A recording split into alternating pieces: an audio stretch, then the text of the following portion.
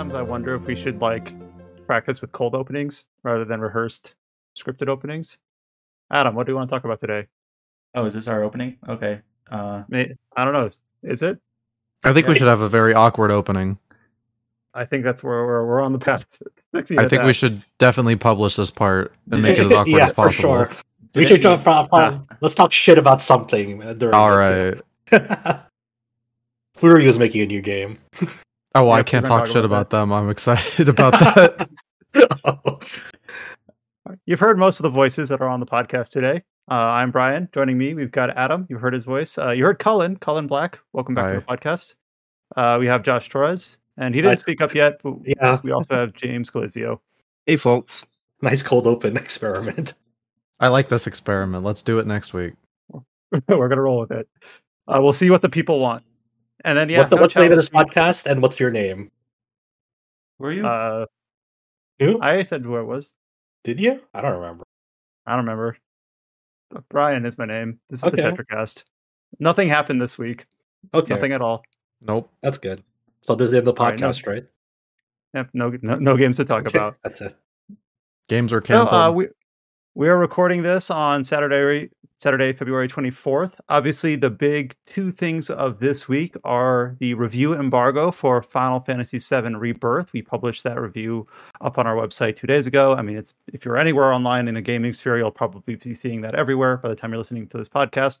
Of course, the demo is out and expanded. So if you're listening to this podcast before the release date on February 29th and you're interested in the game, the demo is out and available. Otherwise, the game will release on Thursday.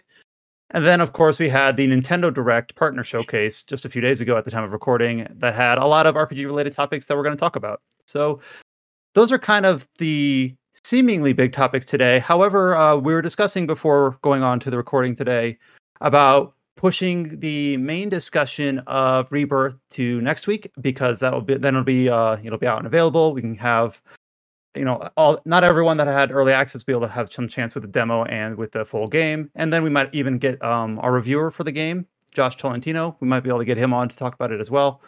So this week, we had a few other games that have released in the last 7 days that we're going to be starting with instead. The first of which is a game that we kind of talked about on, I think, 2 or 3 weeks ago as potentially a sleeper hit for the space, and that is Last Epoch. So this is a game that was in early access and then just released in the last week, and has seemingly done pretty well, at least on the Steam space. And Josh has put some time into it. That is Josh Torres, the one that is present right now. So we went ahead and kind of earmarked that to go first. So we can hand it off over to Josh to talk about your time so far with Last Epoch. Yeah, so this is a game that, like you said, came out in early access, I want to say at least 5 years ago. It's been in early access for quite some time. And, it's definitely this 11th Hour Games who both developed and published it. You can definitely tell it's like an action RPG that was made by action RPG fans. Throughout that whole early access process, this feels like a pretty, solid offering that's only like $35. And that's not on a discount, that's just full price for it. And it feels very, very robust and pretty satisfying for if you're looking for something that's more complex than Diablo, but not as complex as Path of Exile. There's a good middle ground of having a wealth of complex systems without going overboard, because Path of Exile has earned that reputation. And also it's warranted if you start researching how what works in Path of Exile. So there's a good middle ground between for that. So this game is to talk about the structure of it first. One of the most important things in an action RPG is what are the class selections? What are the things how can you build a character? There's 5 base classes. There's the Sentinel, Acolyte, Primalist, Rogue, and Mage. And then picking one of these base classes will eventually let you spec into one of 3 masteries for them, and there's a pretty permanent decision. Once you commit to a mastery, you can't take that back. So that's kind of one of the permanent things in the game where you can't respec or you'd have to reroll into a new character. Basically, so for example, right now I'm a warlock, and that's one of the 3 mastery classes for Acolyte. And these are all pretty robust, different masteries. Like Lich, has its own like gimmick. Necromancer, I assume, has its gimmick like minions and raising the dead and all that stuff. While Warlocks are very dot oriented, placing curses, and so on. And then all the other base classes have their own thing going on. Like Sentinel could be like a Forge Guard, Void Knight, and Paladin. And Mage can go like Rune Master, Spellblade, and Sorcerer. They all do very different shit. Do you make that decision very early on, or is that like a specialization you tap into once you progress through the game? You progress through. You earn it like about I want to say maybe 3 to 4 hours into a playthrough. So you make that decision like somewhat early on in your game. Not like right at the beginning. You do have to put some hours, but you'll get there, and then you're basically put the decision, and then tells you right away, hey, you can't take this back. Make sure this is the one that you want, essentially. Okay. And then I guess to address, the state that this game has launched in, like a lot of obviously it's a pretty rough launch. It's sort of like, suffering from success, sort of like Helldivers did, where, it's a pretty small studio, relatively small studio. It's not as big as Blizzard. I don't know if it's as big as Grinding Gear Games with Path of Exile. I don't think it is. But, a lot of people logged on and have been trying to play it online and can't connect because, server issues. There's a lot of, they probably weren't expecting this much people to, play, at 1.0 release. But the nice thing about this is if you're, like, obviously, if you wanted to play with friends or you wanted to trade with others, you had to play online. And that sucks, the server issues, hopefully they'll get ironed out, like Helldivers, and so forth. But if you want to as we're recording right now, it's basically at its peak. Like I'm looking at the Steam charts thing, and it's basically it's not quite at its all-time peak, but it's hovering right there, literally as we record right now. So it's at 230,000. Oh wow, 230,000. Yeah. So that's a good amount. And so. But the nice thing is, like, if you just want to play and you're okay with playing alone, like, I'm fine with playing action RPGs like this, like Diablo alone. It's no big deal. So there's a play offline option, and that works totally fine. The main thing is, like, you cannot import an offline character into an online character. You have to commit. So those are separate. Another nice thing about this game is that this $35 price is pretty set. There's microtransactions for cosmetics, but they're only cosmetics. Like even stuff like stash tabs, which is something you pay for additionally in Path of Exile, which is fair. That's their monetization scheme along with cosmetics, and people praise like the monetization practices of Path of Exile throughout the years. But in this game, like I think it's pretty interesting that if you want to get more stash tabs for your inventory, because you could be, storing a lot of shit for, systems I'll detail in a bit. You just pay like in-game gold that you earned for new stash tabs. And, Diablo 4, we won't really talk about its stash tab situation because that game does a lot of bad decisions for action RPGs.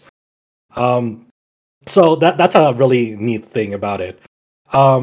Another neat thing about this game is as you're leveling your character, you're getting not just base character levels, but also like skill levels for your skills. So for instance, every time you level up in some side quests, you earn passive points.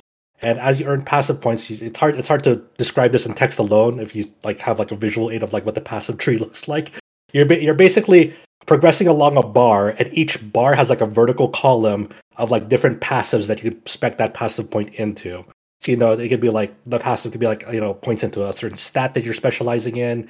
It could be like an if then thing, like now like if you have a certain like amount of stats into something that will be used as a scale off of like warding, for example, which is like kind of like your shield that protects your HP that can regenerate. That's just a very, very basic example. It's a very complex like game of like how you can manipulate what scales off of what. And the nice thing about it is like the in-game tooltips do a pretty decent job explaining it, and there's like more, and then you can like hold the button to get like a more thorough explanation. And another cool thing is like this game has like an in-game guide that like you basically just like you press escape and then click game guide, and then there'll be a game guide at the corner. It's like kind of like your encyclopedia that has its own search bar. So like if if you see like a term that you don't know, you just bring up that game guide in game, and then you type it in the search box, and then you'll get all relevant entries of like what has that term in there. So you can just use in-game resources to teach yourself instead of going to like a third-party site. For clarification, like I think that's definitely one of the strengths of its early access period. It's like it gave them time to really flesh out, okay, what's info that like we can provide to the player in a concise manner, which is nice. And another really cool thing about this game is it has like an in-game loot filter. So for people who don't know what a loot filter is, it's basically self-explanatory. Where every time you kill something and it drops something, not all loot is always going to be available, like not available, but relatable to your build. So like say I'm an acolyte and something drops and it's like for a sentinel or a mage, I can't use that shit. I don't care about it. So a very basic loot filter that you can establish early on is you set a rule that says, hey, hide all items that drop that are not for my class. Hide all items that are sentinel, mage, rogue. I don't care. I'm an acolyte. I don't need to see that shit. If I can't use it, but there's no point. There could be things like you could recolor like the loot text. So like say, hey, if a piece of loot that drops that has something like a percent chance to bleed something, I want you to color that piece of loot red. So you can set that as a rule. It says, hey, recolor all items that have at least one affix or mod that says percent chance on bleed. So I know right away in the middle of combat, I should go pick up that piece of loot because it has a percent chance to bleed. I can just like check later if I could use that or not, but not right there on the fly. So when things are getting chaotic on the screen, you just know which pieces of loot to pick up because you already set a rule in that loot filter from the get-go, which is really, really handy and really nice. I wish this was like a standard for like all action RPG games. Now, that were, like, so if you very set heavy. something to hide, like if you set something to hide that's not a class you want, does it just not drop at all, or does it just drop it? It doesn't like give it a tooltip, or does it automatically convert it to like the vendor price, or what does it do? I believe it just it'll. If it were to drop it, it just hides it from you, so you don't see it on your interface. So I'm sure okay. if you disabled it right there, then like there was something for it there, it'll just show it to you. Because the thing about this game is that you don't want. It's not the type of game where like you want to pick up as much loot as possible to sell it to a vendor, because the sell prices to a vendor is pretty low. So you're better off saving your time and energy, just not bothering to pick up that loot. It's that type of game. Like their main Your money space source in your inventory is more valuable than the item itself. Exactly, because one of the things that how itemization is done in this game is like you're really when you think about how what kind of loot you want in this game, it's not necessarily higher level means better loot. There's a game that's more focused on like there's two aspects to like any action RPG of this kind. When a piece of loot drops, let's say gloves drop, there's gonna be like its base stats where like it'll be like, hey, this has this armor value.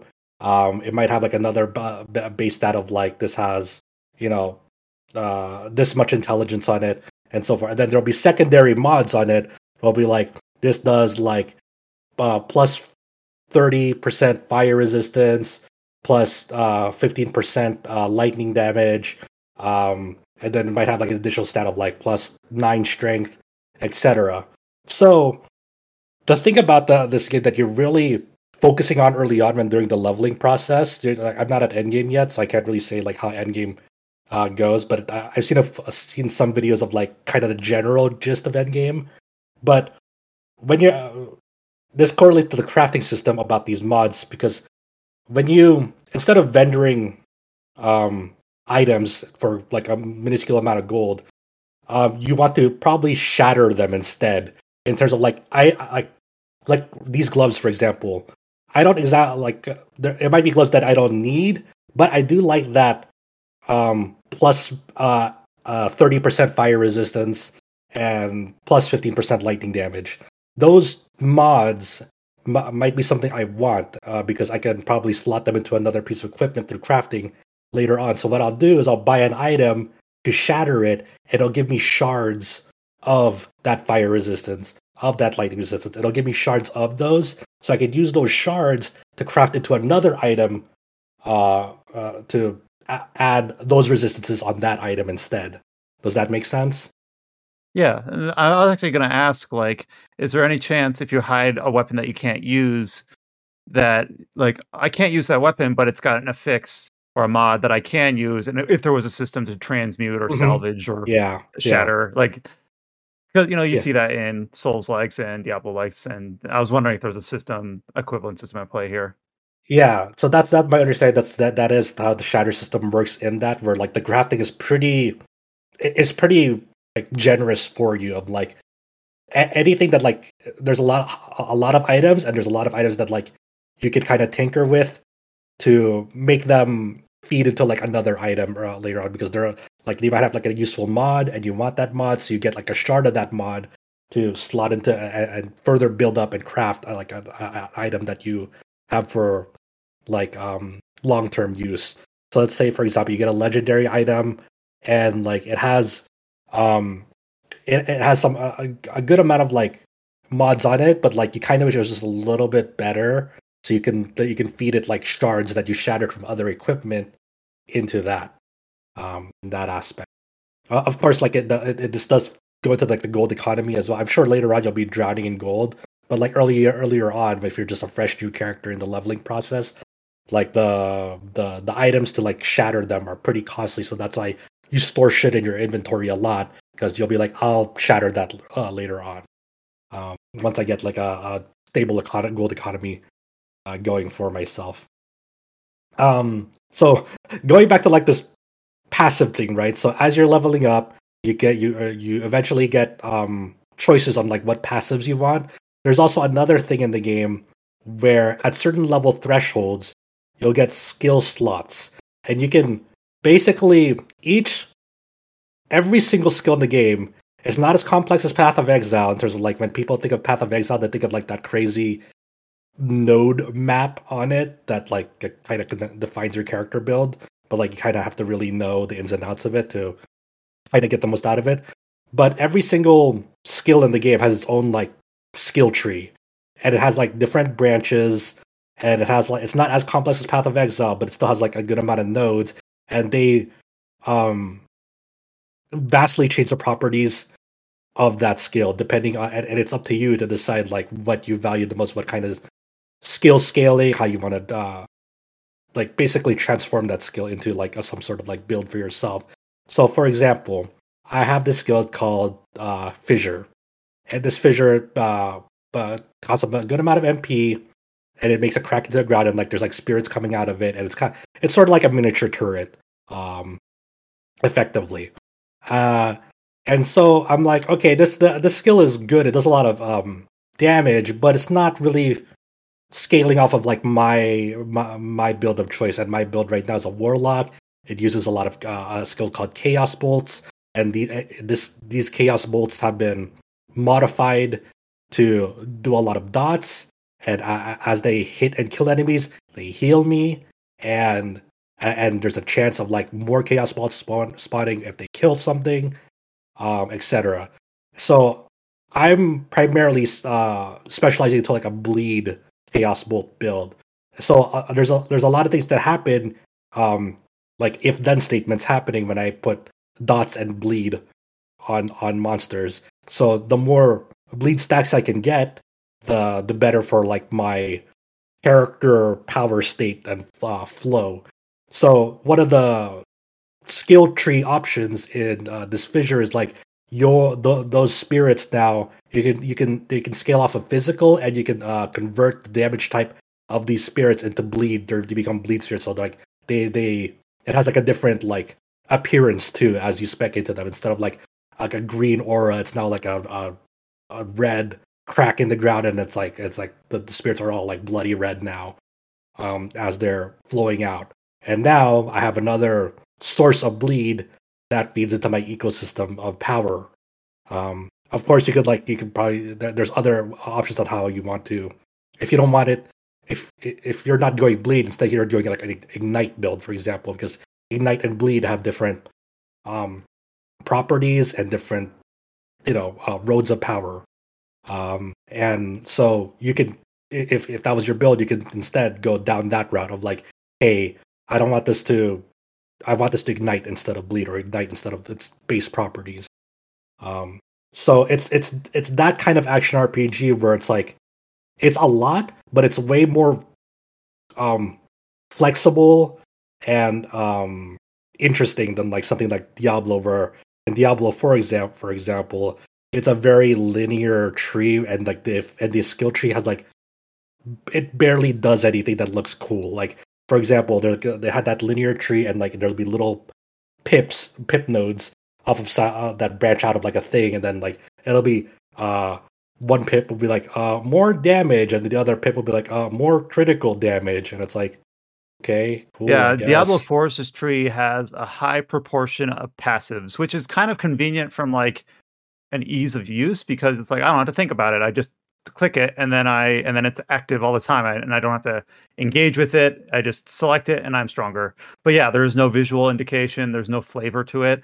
I want to say Diablo 3 was a little better at that. It's been a while, but I remember Diablo 3, like, you would pick a skill and you would augment that skill in one of 2 or 3 ways. And Diablo 4 is a little bit of it, but I feel like 3 was better. Yeah, that changed how the animation looked, or how, like, for example, like the properties hydras of the ability. for sorceress, and like you could have venom hydras or lightning hydras in Diablo 3, and like you see the visual change in that. And Diablo 4 had a tiny bit of that, but yeah, a lot of it is just like you do the same ability, but now it gives you barrier 2, and you're like, oh, okay. Yeah. And then this game also has like a pretty like forgiving respec system, where like, as you get farther along to like leveling like a skill, you'll get like additional bonuses. Like if you decide to respec later down the line, you'll it'll have like a base minimum like level it'll go to, instead of being respec all the way back to 1. You have to build it up again. So it is like, respecing still has a cost, but it's not grave. For example, it's not like you're regrinding all the way back up again. So I'm still in the leveling process. It's fun. Like the story is kind of whatever. It's like, you're a traveler, and you're trying to repair history and save the last humans with Epoch and time traveling. Like the nice thing about like that, because it's a time travel story, you get a lot of like environmental variety and monster designs. So I was streaming it one night to Adam, and I just randomly walked in this portal, and it transported me back to like minus negative 6,000 BC or whatever. And then Adam's like, wait a minute, there wasn't. Yeah, he's fighting velociraptors or whatever. Like, there are no dinosaurs in 6,000 BC, I think. I think you have to go a bit further back than that. It's really funny because like I'm just fighting dinosaurs all of a sudden going this thing. But along the way, like, I think one of the bummer things as you're during the early level process, like a lot of like the environments early on are like very dark and dank, and not really, you can barely see shit, which is like whatever. But then once you reach like chapter 5, you get to like a desert area, and so you get to see things a lot. You see like scorpions, all sorts of shit. But it is definitely a game that's like, it is way more complex than Diablo. So it is definitely a game that like you have to sit down and sort of kind of think about what you want to do when you're going through menus of like, okay, what kind of build do I want to go for? Because like even during the leveling process, it's no pushover. Like the enemy density in this game is not as crazy as Path of Exile, but easily more than Diablo, and it doesn't pull its punches. Like enemies will hoard you, they can gang up on you, and if you don't have like a decent idea of like of how your defenses are gonna go, you're gonna get ripped to shreds pretty fast. Like a major thing in like Path of Exile, for example, is resistances. Like when you think about like typical traditional RPGs in the console space, or like in other like Diablo, for example, like you don't really think about resistances a lot, like because you just said your base defense is usually like high enough that it's forgiving, or like you can take hits and it won't be that big of a deal. But like things like in Path of Exile, for example, if you're not paying attention to like elemental resistances, you're gonna get ripped to shreds pretty fast, because one of the things in that game is that every point of resistance that you put into like one of those elements is a pretty big deal for your character in surviving. And that I wouldn't say Last Epoch isn't like as crazy as Path of Exile, but you can still feel the difference on but if you're paying attention to your resistances. Like I'm capped at like 75% physical resistance. I have like maybe like 30 to 35% in fire resistance, but like 0% in void resistance. And like when I went to a void zone and I got like hit by like a few void shots, my character got fucking shredded because I didn't have any resistances to void. So I had to think a little bit about like, okay, what can I equip? What can I like craft to like get better survivability? And like, and the game will give you like tools like idols, for example, for that. Which is like the idol thing is really funny because these are items that you can slot into like this idle board in your character, and it's a little bit like Tetris where you can't rotate these idols, but you have to think about like they consume like slots. It could be like a 2x2. It could be like three.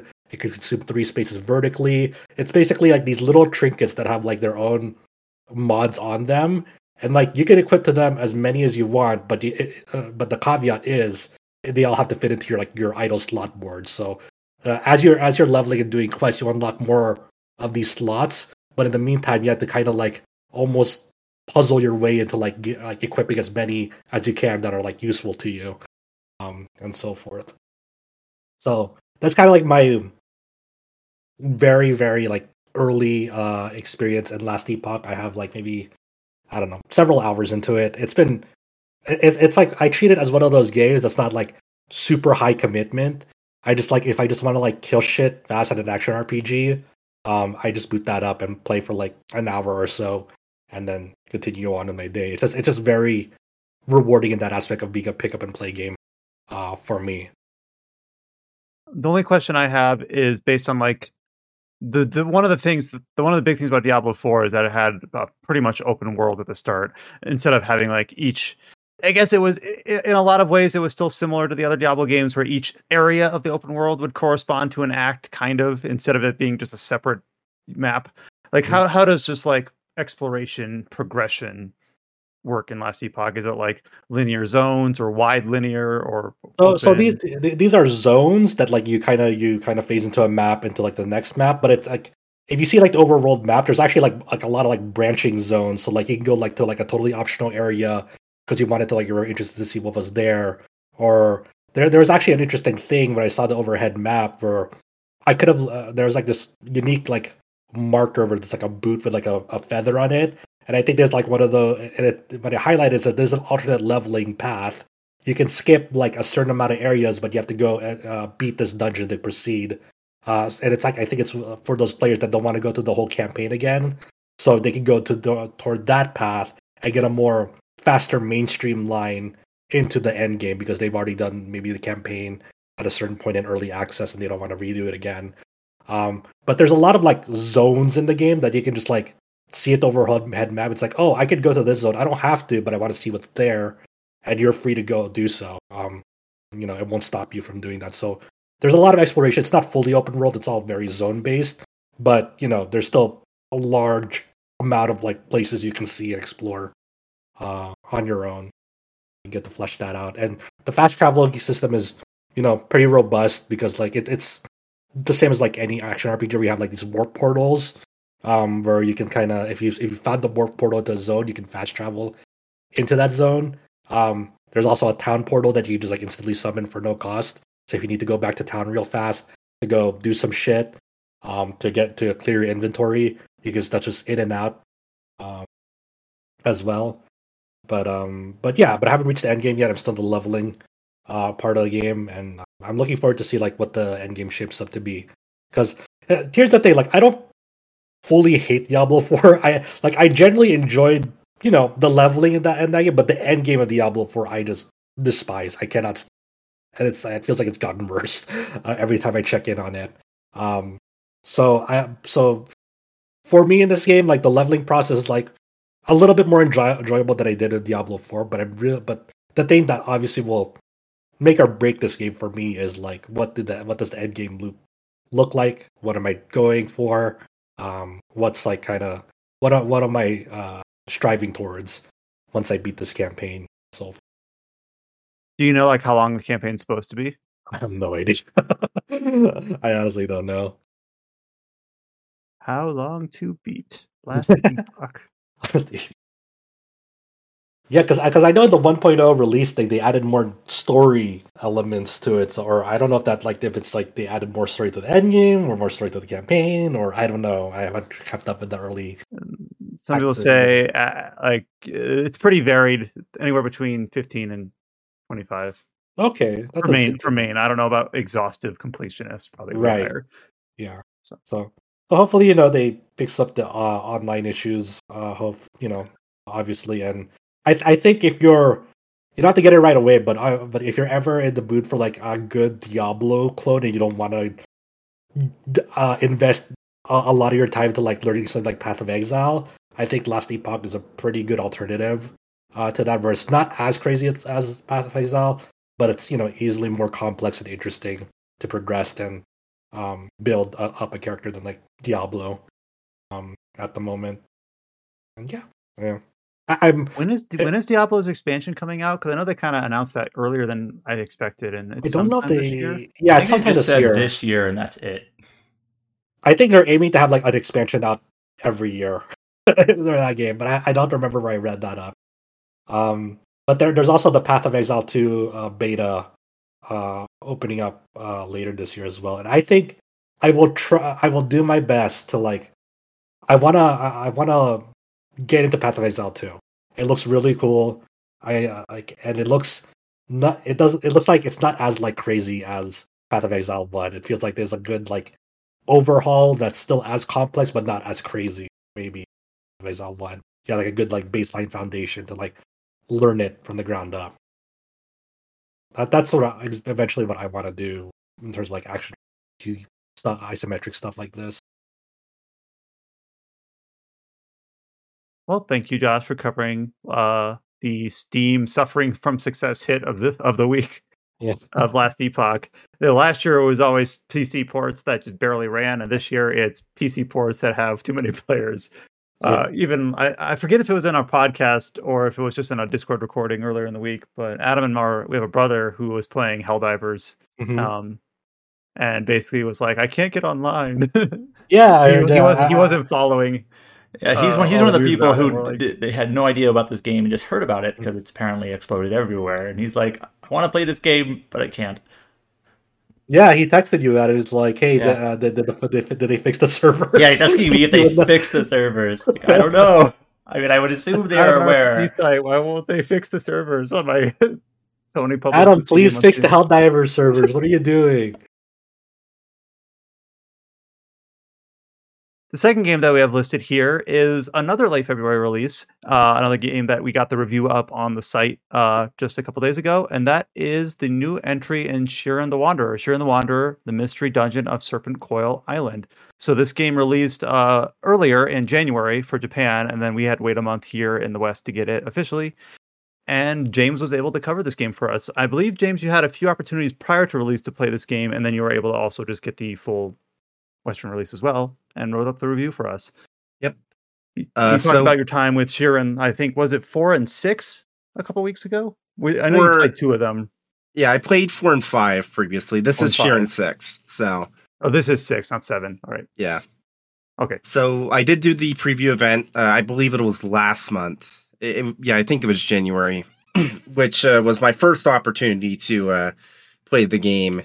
I enjoyed it then, and I was looking forward to getting access to the full version of the game. And so, we've had it for about 3 weeks now and put quite a bit of time into it. I did some of the post-game stuff, and I think my main takeaway in the review is that it's kind of interesting or fascinating, because a lot of times when you get sequels to games that kind of simplify things, it doesn't really feel like it has a positive impact on the game itself. At least I feel that way. I feel like there's a lot of games that have tried to go a bit more simple with their follow-up releases, and I've almost always felt like it just makes the game feel a bit more hollow. But Shiren 6 is interesting because it removes a lot of features that like Shiren 4 and 5 had. Like it removes the day and night cycle. It removes the ability for like equipment to just get stronger naturally as you use them. And it's weird because the changes that they have made, like those stuff, like, and also like removing stuff like undo grass or escape grass, which means that you can't just like leave the dungeon if you're in a tricky spot. It makes it so it feels like that you're really forced to engage with the mechanics that are still in the game. And the end result is that even though there's less features on paper, like the average like playthrough, since you have to consider your actions a lot more than in like I feel like you had to in 4 and 5, and it's really kind of neat. I think let's like establish a baseline. So for people who don't know Shiren, right, it's a pretty interesting like mystery dungeon sort of game where normally nothing will move unless your character moves, and so like just sort of baseline like for people who don't know Shiren the Wanderer at all. It's been let's start by saying that it is essentially a it was birthed out of a Dragon Quest spinoff, which is always sort of fun. So, Torneco's dungeon. So for people who don't know Shiren, like what would like be your kind of pitch to them on like what Shiren the Wanderer 6 is like? Say this is gonna be their first Shiren game. Okay. So depending on their age, I might even say, hey, did you play those mystery dungeon games as kids? That's a Pokemon game, ones? Right? Yeah. Did you play Digimon World? Digimon World 2 is sort of mystery dungeon-ish, which is sort of funny because like I never played Digimon World 1 or 3 or any other one, but I played 2 and I didn't realize until later like, oh, that pretty much is a mystery dungeon game. It is. I mean, with like a turn-based battle system though, but the dungeons themselves. Here's the real question. Did they play Chocobo's Mystery Dungeon? I imagine a lot of people didn't. Yeah. I didn't. I really should though. Is that on Steam? No, that's one of those PlayStation Switch. That's one of those Square Enix re-releases, remasters where they didn't do a PC port for some reason. Yeah. I reviewed it. It's okay. Yep. But anyways, if you've ever played any sort of mystery dungeon game, just think of Shiren as a more hardcore version of those, because it's way more deliberate. I think deliberate would be the right word. Because unlike in Pokemon, where obviously you usually enter with like a group of Pokemon, you have like special attacks and whatnot and all that sort of thing.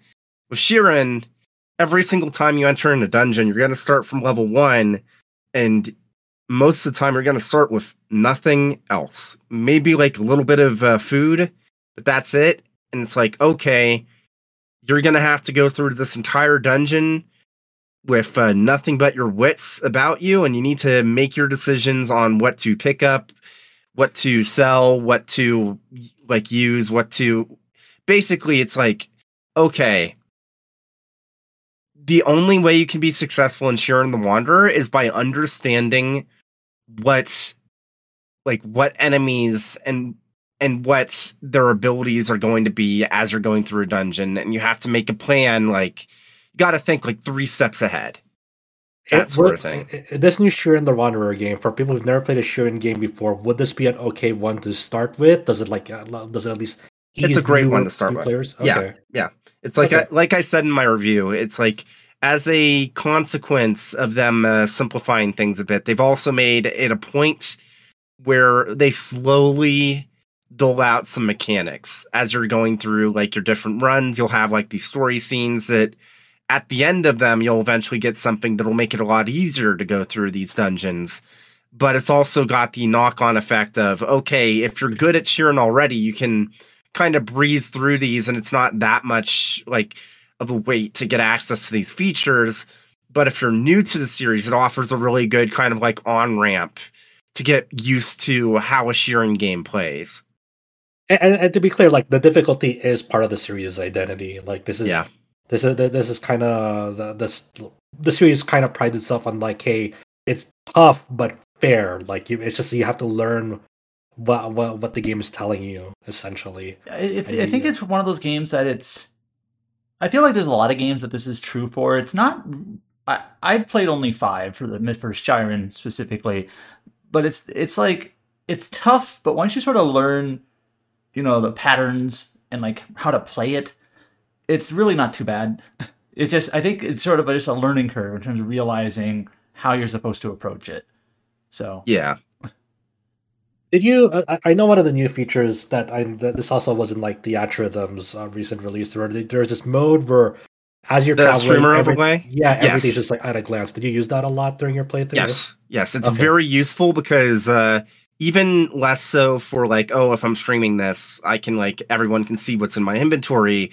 It makes it far easier where it's like, okay, instead of scrolling through my entire inventory when I open up, when I'm stuck in a tricky situation, I can just be like, okay, let me scan my entire inventory, what Shiren's status is, and be like, okay, what is the least worst option to proceed? Okay. A lot of times in Shiren is when you get stuck in a tricky situation, it's not figuring out the best option to proceed. It's figuring out what option has the lowest chance of me dying. Mm-hmm. And that I'm trying to remember what that was. That's like less menuing. Like you can see some of your stuff in the corner of the window without having to pull up your inventory screen. Yep. Yeah, I was thinking, that must be a really useful feature for this kind of game. I remember seeing that in one of the like gameplay trailers. I didn't realize it was like framed as like a streamer interface. That just seems kind of like, I suppose that's not. I wouldn't have called it that. Like that seems like a little bit meta in a way. I don't know. Well, a lot more games have been doing that, and I mean it's smart. Like, and I'm pretty sure. Well, I'm not sure if the main reason why Shiren 6 has been blowing up in Japan is because of that, but I'm sure that it's helping because you go on YouTube and you look up Shiren 6, and it's like, oh, that sure is a lot of videos from YouTube from VTubers about this game. I guess it was smart to include it. Yeah, maybe I don't know what I'm talking about. Maybe that's exactly what it should be called. It's a smart audience to go after, and just like doing whatever you can to make like streamers who would want to promote your game's life easier without like downright kind of compromising on the vision. Yeah, it's a win-win, and also like for a game like Shiren, it does feel like a game that benefits from going after that streamer audience because it's like it's very reactive. Mm-hmm. It's very much, oh shit, this happened. It's like, oh fuck, I'm in a monster house. Oh god, that I'm in a really sticky situation, all that sort of thing. So I think it was smart. So in terms of like, I think for returning Shiren players who haven't played obviously a new one in forever, like what are some of like what's some of the new things in Shiren the Wanderer Seas that they'll like notice right away? That's like, oh, this is definitely different from past iteration. Well, it's 3D this time, unlike Shiren 4 and 5, which were like pixel art. Which is a shame. Like, one of the things I did mention in my review is that visually the game is disappointing. Not so much because of the 3D models themselves, but for whatever fucking reason, they looked at the Link's Awakening remake, and specifically the terrible Vaseline filter they have for like a fake depth of field effect. And they're like, we should copy that. And I know it's a fake depth of field effect because it's like, it's so obvious it's not actually a real like effect. It's just a filter on top of the screen, and it just looks bad. It looks bad. To kind of mention as well, I've also been playing the game. Okay. Not as much as James has been, because I had a really funny situation I was telling James about where in the very first floor of my very first dungeon, I lucked out with some of the best gear you can get for like the first like half of the game. And I eliminated the difficulty so much so that I got kind of bored, but I can acknowledge that like what is here is still pretty fun. Well, but like Shiren, that's RNG, baby. Yeah, but yeah, it's not a looker. And James, this is only out on Switch, right? Yep. That's just so weird. It's like, it feels like a game that would benefit from a PC release, and I'm sure it'll get ported eventually. Oh, yeah. That's what I'm expecting too. But it's definitely, I do miss the visuals from Shiren 5. I was going to say Shiren 4 as well, but that game's character designs are, as I've mentioned in the past, very, very unfortunate. But visually, like the art style, the traditional like Pokemon Mystery Dungeon sprite style Shiren games are just like they look really neat. Definitely kind of liked that. And I want to be clear, like Shiren 6 doesn't look, except for the filter, doesn't look bad. It just looks solid. disappointing. Yeah. Yeah. Because those old games have such a like unique art style, and you've kind of gone to something a bit more generic that still is like good, and like you will like, I wouldn't say the game's a looker, but I don't think the game looks like downright that bad. I will say, considering the other Mystery Dungeon game that's on Switch, being Pokemon Mystery Dungeon Rescue Team Deluxe, I feel like they should have gone for an art style closer to that, because like Rescue Team Deluxe had the very stylized like textures and whatnot. And I think that would have worked really well with Shiren. You kind of go for that watercolor, like kind of almost like calligraphy look. I think that would have been a smart move instead of what they ended up with, but yeah. Yeah, it's always interesting to see like when in a series' lifespan, like and that transition to 3D, how it's perceived. Like one of the more elegant examples is like from Marvel vs. Capcom 2 from Marvel vs. Capcom 3, where like they still were able to like maintain that comic book look in 3D, which translated well for that game, but less elegant example would be like Street Fighter 3 Third Strike to Street Fighter 4, where it had that ink facet to it with the focus attacks, but the character models themselves were very exaggerated. Everything was very round and muscular and cartoony, but it didn't really. It was like in that era where like everyone was still like, Third Strike had like one of the best like 2D pixel animations ever, and then going from that to like Street Fighter 4 is just like it was a big stark contrast and took a big adjustment period. So like what otherwise was an excellent game at that time. So I feel you on that. What's the performance like on Switch? Like, but these visuals are they still at a 30 FPS cap, or can they bump the frame rate higher on it for these visuals? Like, what's going on there? I think it's hard to tell because of the fact it's like a turn-based game, but I do think it's 60 FPS. I do think it's 60. Okay. But it doesn't really matter too much though, because again, it's like it's not a game where 30 versus 60 would really be a major deal. Yeah, because everything's still frozen at the end of the day until like you move, so it's still very menu based in a way. Yep. What were you saying, Brian? I had two thoughts in my mind. I remember one of them and forget the other. The one I remember was like, I've played a game like this, Final Fantasy X-2 Last Mission. That's basically a Mystery Dungeon game. Yep. Okay, yeah, that's true. Yeah. Mm-hmm. And then I remember basically like also the art style. Neither you or Colin said this outright, but you kind of implied it. I think is that it's not that this art style is bad. It's just the Shiren 5 art style was quite good and endearing, and you've kind of lost that. You're kind of missing what you no longer have, and it's like this is what they replaced it with. It's not bad, but it's not what it was. I'm just kind of in the I like sprites bucket. The sprites are good. And like I know we have like some of the HD 2D stuff, but I also kind of just like the more like classic sprites, Yeah. So it's just like I don't mind 3D games obviously, but I like sprites. That's pretty much where I'm at. Mm-hmm. Sprites are good. Yep. And then James did write up a review for Shiren the Wanderer, the Mystery Dungeon of Serpentcoil Island, and it's up on RPGsite.net. Yeah, you gave it the same score as FF7 Rebirth. And Grand Blue Fantasy Relink. So you're saying it's as good as those games. And Persona. Yes. Persona 4. We just give every game all games 9s now. Yeah, there we go. Except Banishers. That's down to 7. That finally freed one from guy the 8 who curse. used to comment that we always gave 8s. Now we always gave 9s. Take that.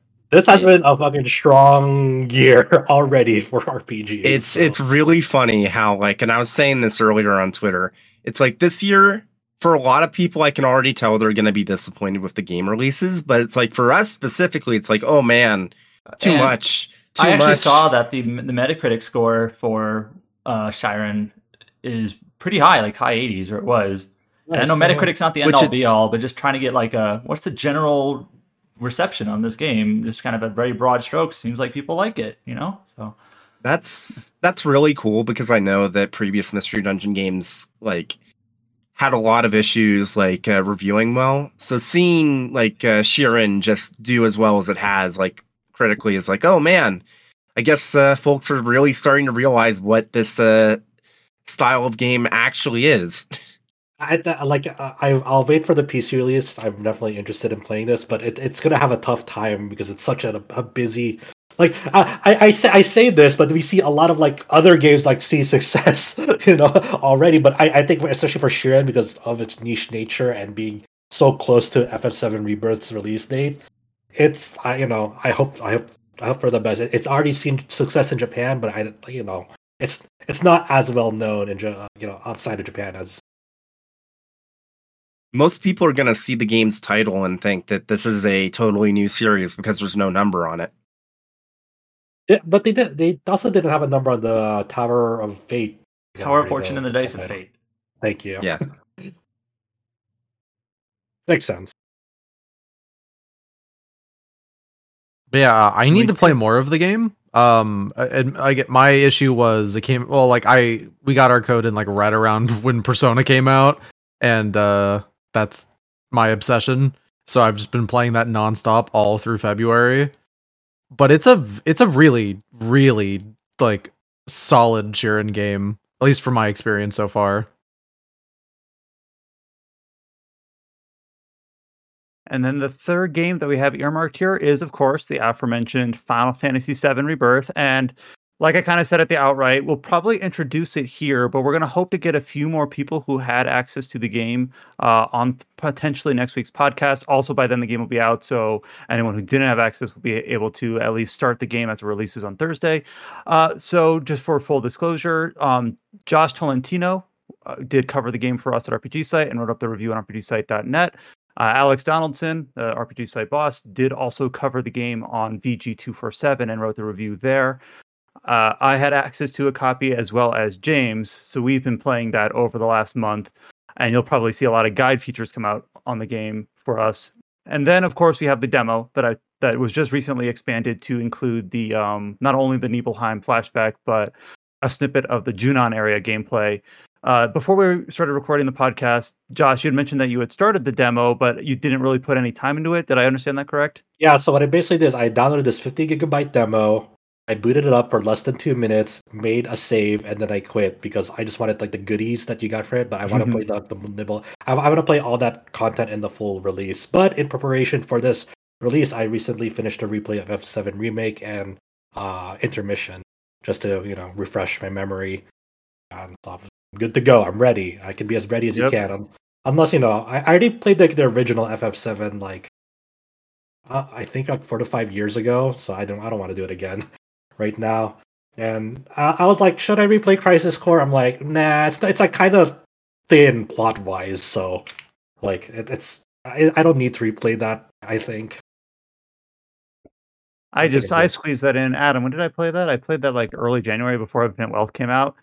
Yeah, and I remember I was kind of surprised at the time that when Crisis Core Reunion was announced, people thought it might have like remake content in it, and it really didn't. It played it straight. It's basically just an up-res of the PSP game.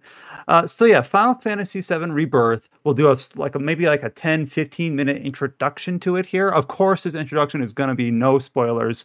This is just going to be the same sort of stuff that you would read in our review up on the website or Alex's review on VG247. But we'll introduce it here, and then we'll kind of go full into it on next week's episode of the Tetracast, whether or not we can get Josh and Alex on board to record with us. So I don't want to. I guess I'll hand the microphone over to James to start out with, because James, you a few years back, you were kind of like marathoning through the Final Fantasy series. I think you made it all the way through the original FF7, and then you switched over to remake. Is that? Do I have kind of the history right there? Not quite. So basically, I got through like Final Fantasy VI, and then I took that detour to Final Fantasy XI with you for a bit, and then I kind of just I think it was like something happened, like maybe it was like a super busy time for RPGs, and it just kind of got derailed for a bit. So it's like I actually only played through the Midgar section of 7 in like 2022 or something, and then I put it down for a bit, and then I played through Remake last year, because we got invited to the TGS preview event. And I was like, well, I'll just play through Remake now because I've done the Midgar section of the original. So it's like, okay, whatever. And then I actually went back to finish Original 7 last month. So Okay. Yeah. So what are your thoughts so far on Remake? On Rebirth, sorry. Rebirth? Yeah, Rebirth. It's really, really good. I think my main problem with it is that I think that while the open world nature of it generally works, I do think that the area design in specific regions is a bit of a nightmare. I think that Josh, too, pointed it out in his review that Gongaga especially is just like an absolute nightmare. I agree with that. And I feel like you probably agree with that, too. Okay, so God, Josh and I are the ones in more here who haven't played this. Now, I've read Josh's review. I read Alex's review. Alex is our boss, but he wrote a review for VG247. And I've kind of read a couple of other impressions and whatnot. A lot of people really, really like this game, for sure. There are just a few things that I've kind of seen commonly mentioned here and there. One is that it is an open world game, and you have like 5 different open world zones, and that some are better than others. And if you look at it maybe cynically, you are kind of doing the sort of the same things in each zone in terms of what you would sort of expect in terms of, fighting special monsters or collecting things or what have you. I don't know if that's necessarily a positive or negative thing, just more about that's a difference in game design in Rebirth compared to Remake for sure, which was more of a straight shot. But also being sort of like the middle game in a trilogy, I have heard some criticisms about like the story doesn't really have like a beginning and it sort of maybe spins its wheels, as I think how our reviewer put it, where it's maybe more character focused. Now, I don't want to get into spoilers, but it's just kind of that middle game of a series story effect where it's maybe the plot kind of takes a back seat in a way for like character moments. Not necessarily, again, that's good or bad, but just sort of just being aware of that's what you can expect. Well, I was going to start with I really enjoyed this game, and when Josh did score it a 9, and he was flirting with the idea of a 10. We kind of discussed it and talked about like what do we think are pros, cons relative to the remake, etc. A lot of things that came into mind, but obviously the text of the review is more important than whatever we ultimately decided on as the number. But when I was thinking about, because I was playing this game early, but not for review, but I was still kind of like bouncing ideas off him. I was kind of thinking, remember back to 2015, like the E3 of Dreams, where they announced Remake. I think it was 15, and then Last Guardian, and then a few other things. I forget what all it was, but when people imagined what a Final Fantasy VII remake, lowercase, might look like, I feel like people would imagine in their mind's eye that it might look like what Rebirth looks like. In terms of one thing that I think Rebirth does really well that I don't think Square Enix has ever done that well before is just like the sheer variety of environments, of art assets, of just enemy variety. Like obviously Remake, the first game, kind of by default is entirely in Midgar. So they're limited in what they can do, either for better or for worse, in terms of what the areas look like, how open they can make it, the assets, the environments. We're here, it's the exact opposite. You start out outside of Midgar in the city of Calm, and Calm is like fully realized. In the original game, it was a handful of pre-rendered scenes, a few tiles, and now it's like a multi-leveled, really like a believable town where you can enter like the market stalls and the shops. And then you go into the grasslands outside of that, and then you proceed on to the Junon region, and it's canon and the area underneath the city, and you go on into the desert and into the forest and into, and basically the fact that every single area, Costa del Sol, is so fully realized, it makes the idea of Square Enix doesn't know how to make HD towns, which I know that's like a throwback and maybe hasn't been true since maybe 13.2 was the first time they really had a chance to like, with what was it called, Arcadia Academia, whatever it was called in 13.2. But then like Final Fantasy 16 maybe kind of took a step back where they didn't really have much in the way of good exploration inside of their townscapes. It was more of a backdrop than anything, and you could argue that was the design of the game. It was more of an action set piece game rather than an RPG in the style of Rebirth. But I think that's one of the things where Final Fantasy Rebirth really shines, is that these little areas that whether you play the original game or not, I think everyone here, including James, now that he's played it, has played the original FF7. So that's the mindset we're coming in from. And like, yep, this is Costa del Sol. Yep, this is Junon. So I was talking about this with another friend, and his basically he had a similar thought to you, but framed a little differently in that basically people like doing those. So I guess Final Fantasy 16, as I understand it, was a lot of like just cutscenes and combat, like not much in terms of exploration. I know there were side quests. There was very, very, very, very, very little reason to ever stray from the main path in a zone in FF16. But Rebirth has exploration. It has mini games, tons of them, as I understand, which I know the original did too. And then has different characters you can use and all those other RPG components that I gather that seem to make it a fully fledged game, fully fledged RPG for sure. I'm trying to be careful because I don't want to go into too much. Right. We just said we're not trying to. I know people are going to be very careful about spoilers, but I did want to say, just like the environment, exploring the environments, the cities was really enjoyable, and the open world aspect to it. I really don't think, as someone who almost lost their wits end at like Witcher 3, like all the points of interest and Dragon Age Inquisition, Final Fantasy VII Rebirth, I do think strikes a slightly better balance. There's maybe like a dozen objectives in a region and then you move on, and then there's a dozen objectives and then you move on. So it's not like so overwhelming that you compare it to Forspoken. It's better than like infinitely better. That's huge. Holy! But also, maybe I'll dig into this next week when we discuss in detail. But yep, mini game, and I saw some people say they really didn't enjoy it. I loved it. To me, it's. I know I'm not the first person to make this point of comparison, but I'll make it here for the recording's sake.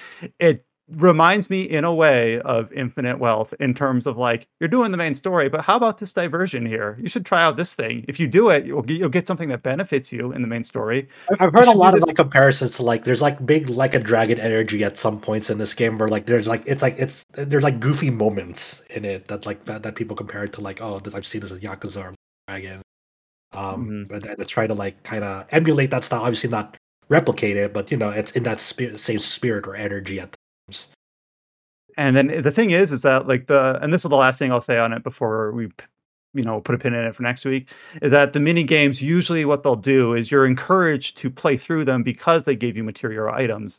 So you don't have to, like for instance, in Calm, from the original game, you ride the dolphin up into Upper Junon, and naturally they turn that into a mini game. I think that works perfectly. And like if you do that, you can get some materia. And then there was one mini game that actually Paul, another contributor to the site, was like, I can't score high enough to get the time materia, the one that teaches you like haste and slow. Please tell me you can get it later. And we're like, yes, Paul, you can get it later. He's like, oh, thank God. So yeah, so being able to do the mini games will they're just they're fun diversions on their own, and most of them are not to the same level always, but most of them are pretty well realized. I enjoyed them, and some of them can be quite challenging. I did well in that mini games. Now I get time material earlier than Brian. I think it's time. I think we need to talk about Queen's Blood. So I was going to mention this too. I was like, I think this game's going to kill me because I keep on hearing nothing but praise for Queen's Blood, and I'm a big triple triad nut. So well, before we do that, real quick, this game is made in Unreal Engine, right? This one is. Yes, it's Unreal Engine 4. That probably helps with the mini games because Unreal Engine is so versatile that it can do that. Like different styles. Before we, or maybe like after we get into I guess that Queen's Blood thing. I wanted to talk about the part of the demo with like Nibelheim because I have played the demo. I didn't have a chance to speak up though. We can talk about the minigame first though. I just I have a perspective that I guess is unique for this call where I have played the demo. Because Josh says they just skipped it, but I'll say one thing about Queen's Blood, and I'll let James see if he's got any like key takeaways as well before we go into it in more detail next week. Queen's Blood is really fun. It is incredibly fun. I wish you had more players to play against. It's like I want to play it more because it's good. Yeah, and it's like the one thing I've said, and then you exhaust it. Yeah, the one thing I've said, and like some other folks, like obviously. Well, I don't know if Paul said anything about that, but I do know that Quentin, which they've been playing it for the gamer, But Quentin, when I said, I wish they would make a standalone Queen's Blood game with like multiplayer and like a proper like longer campaign, I would pay money for it. And they were like, yeah, 100%. Because like, really, I can't stress enough just how fucking fun Queen's Blood is. And like, I've seen a lot of folks that have played Rebirth already basically say the same thing. It is really fun. It is really good. And then, go ahead and talk about your time with the Nibelheim demo. Okay, yeah. So I have been. I'm a massive fan of Remake Part 1. I was one of the people arguing that it should win Game of the Year on our spoiler cast. Our Game of the Year cast back in 2020, which it did because I was really good at arguing. I remember it came down to that or Yakuza 7, Like a Dragon. That was basically what it came down to that year. Oh, okay. But it's really interesting because the one thing I've been feeling while I've been playing through this demo is like I wouldn't fault them at all, knowing like the realities of like game design, to just iterate on Remake, where just literally the Nibelheim demo section makes it very apparent how much they are like innovating on their entire formula, and the scope has expanded like a lot based off of how like linear and like tightly knit the original was.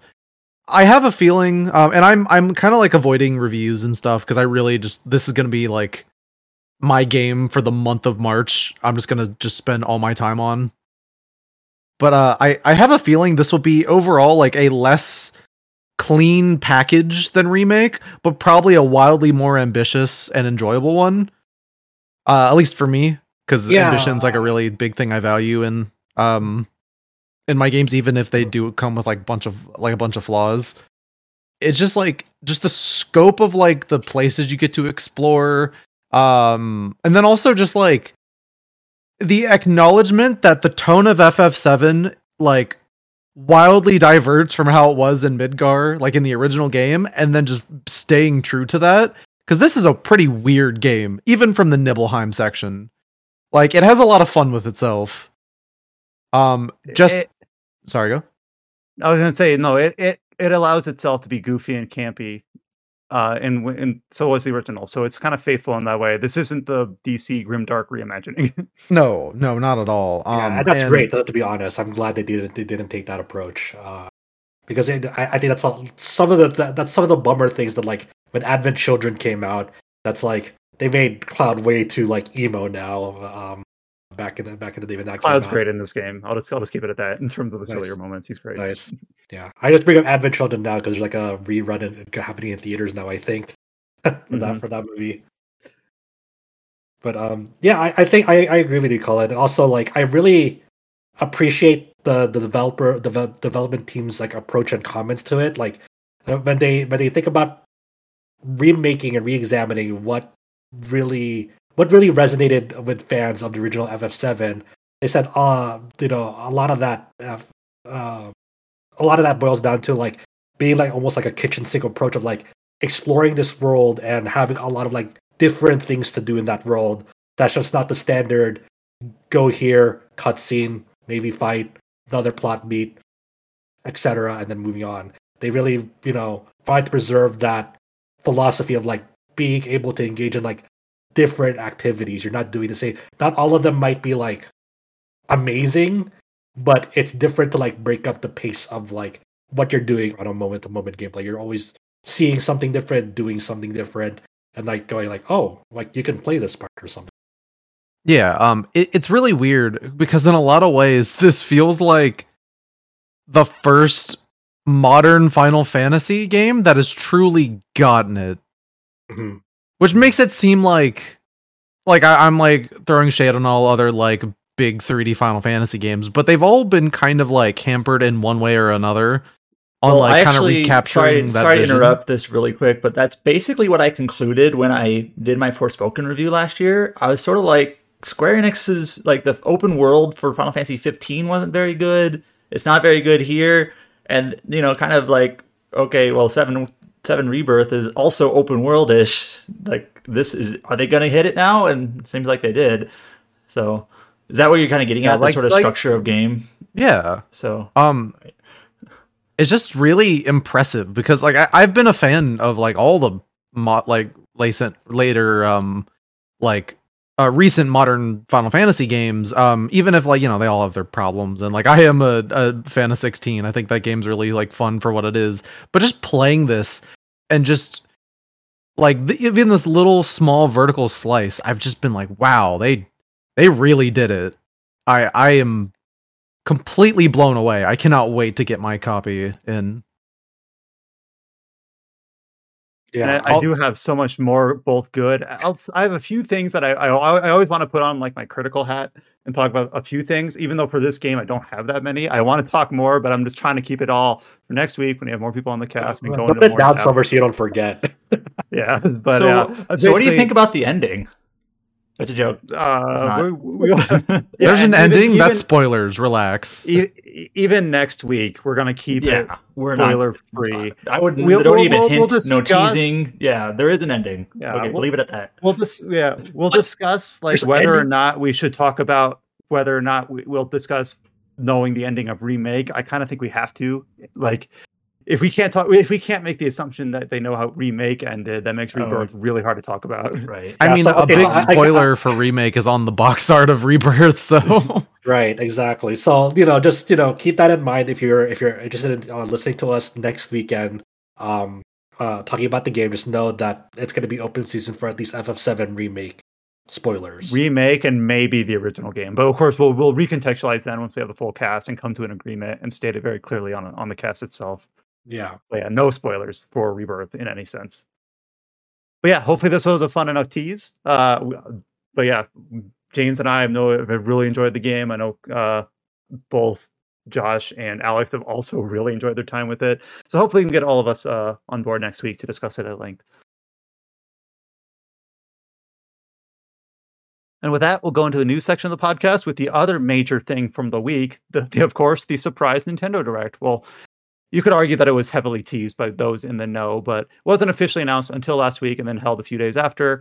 And we had like pretty much every other Nintendo Direct, even though this was a partner showcase, we had a handful of things that were relevant to our coverage, with a very clear headliner here for us to talk about.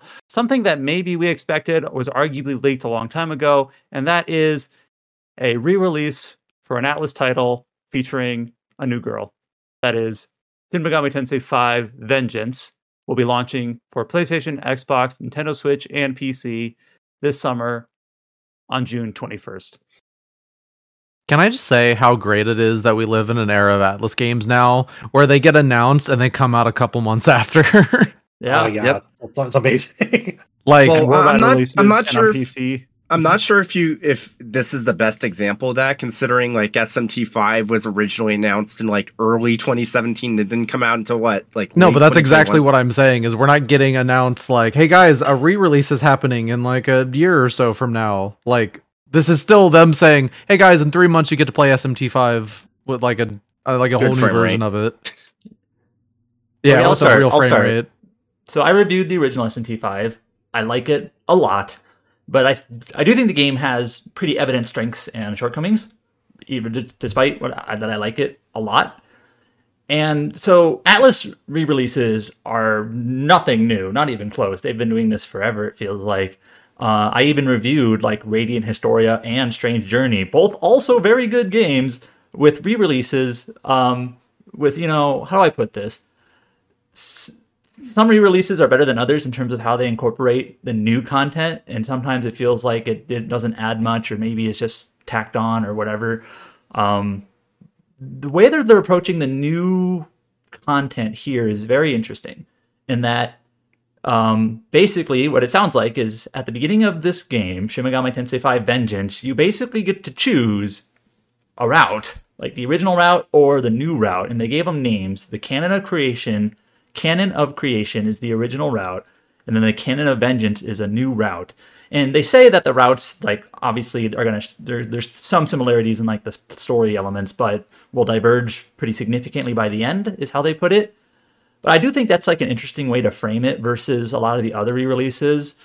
Persona or Radiant Historia or what have you, were sort of like kind of tacked on in the end, like a last chapter or a direct-to-DVD sequel or something. So I think that's interesting in that it's basically like two separate versions of the game in a sense. I'm excited for it. They make a choice early, yeah. Yeah.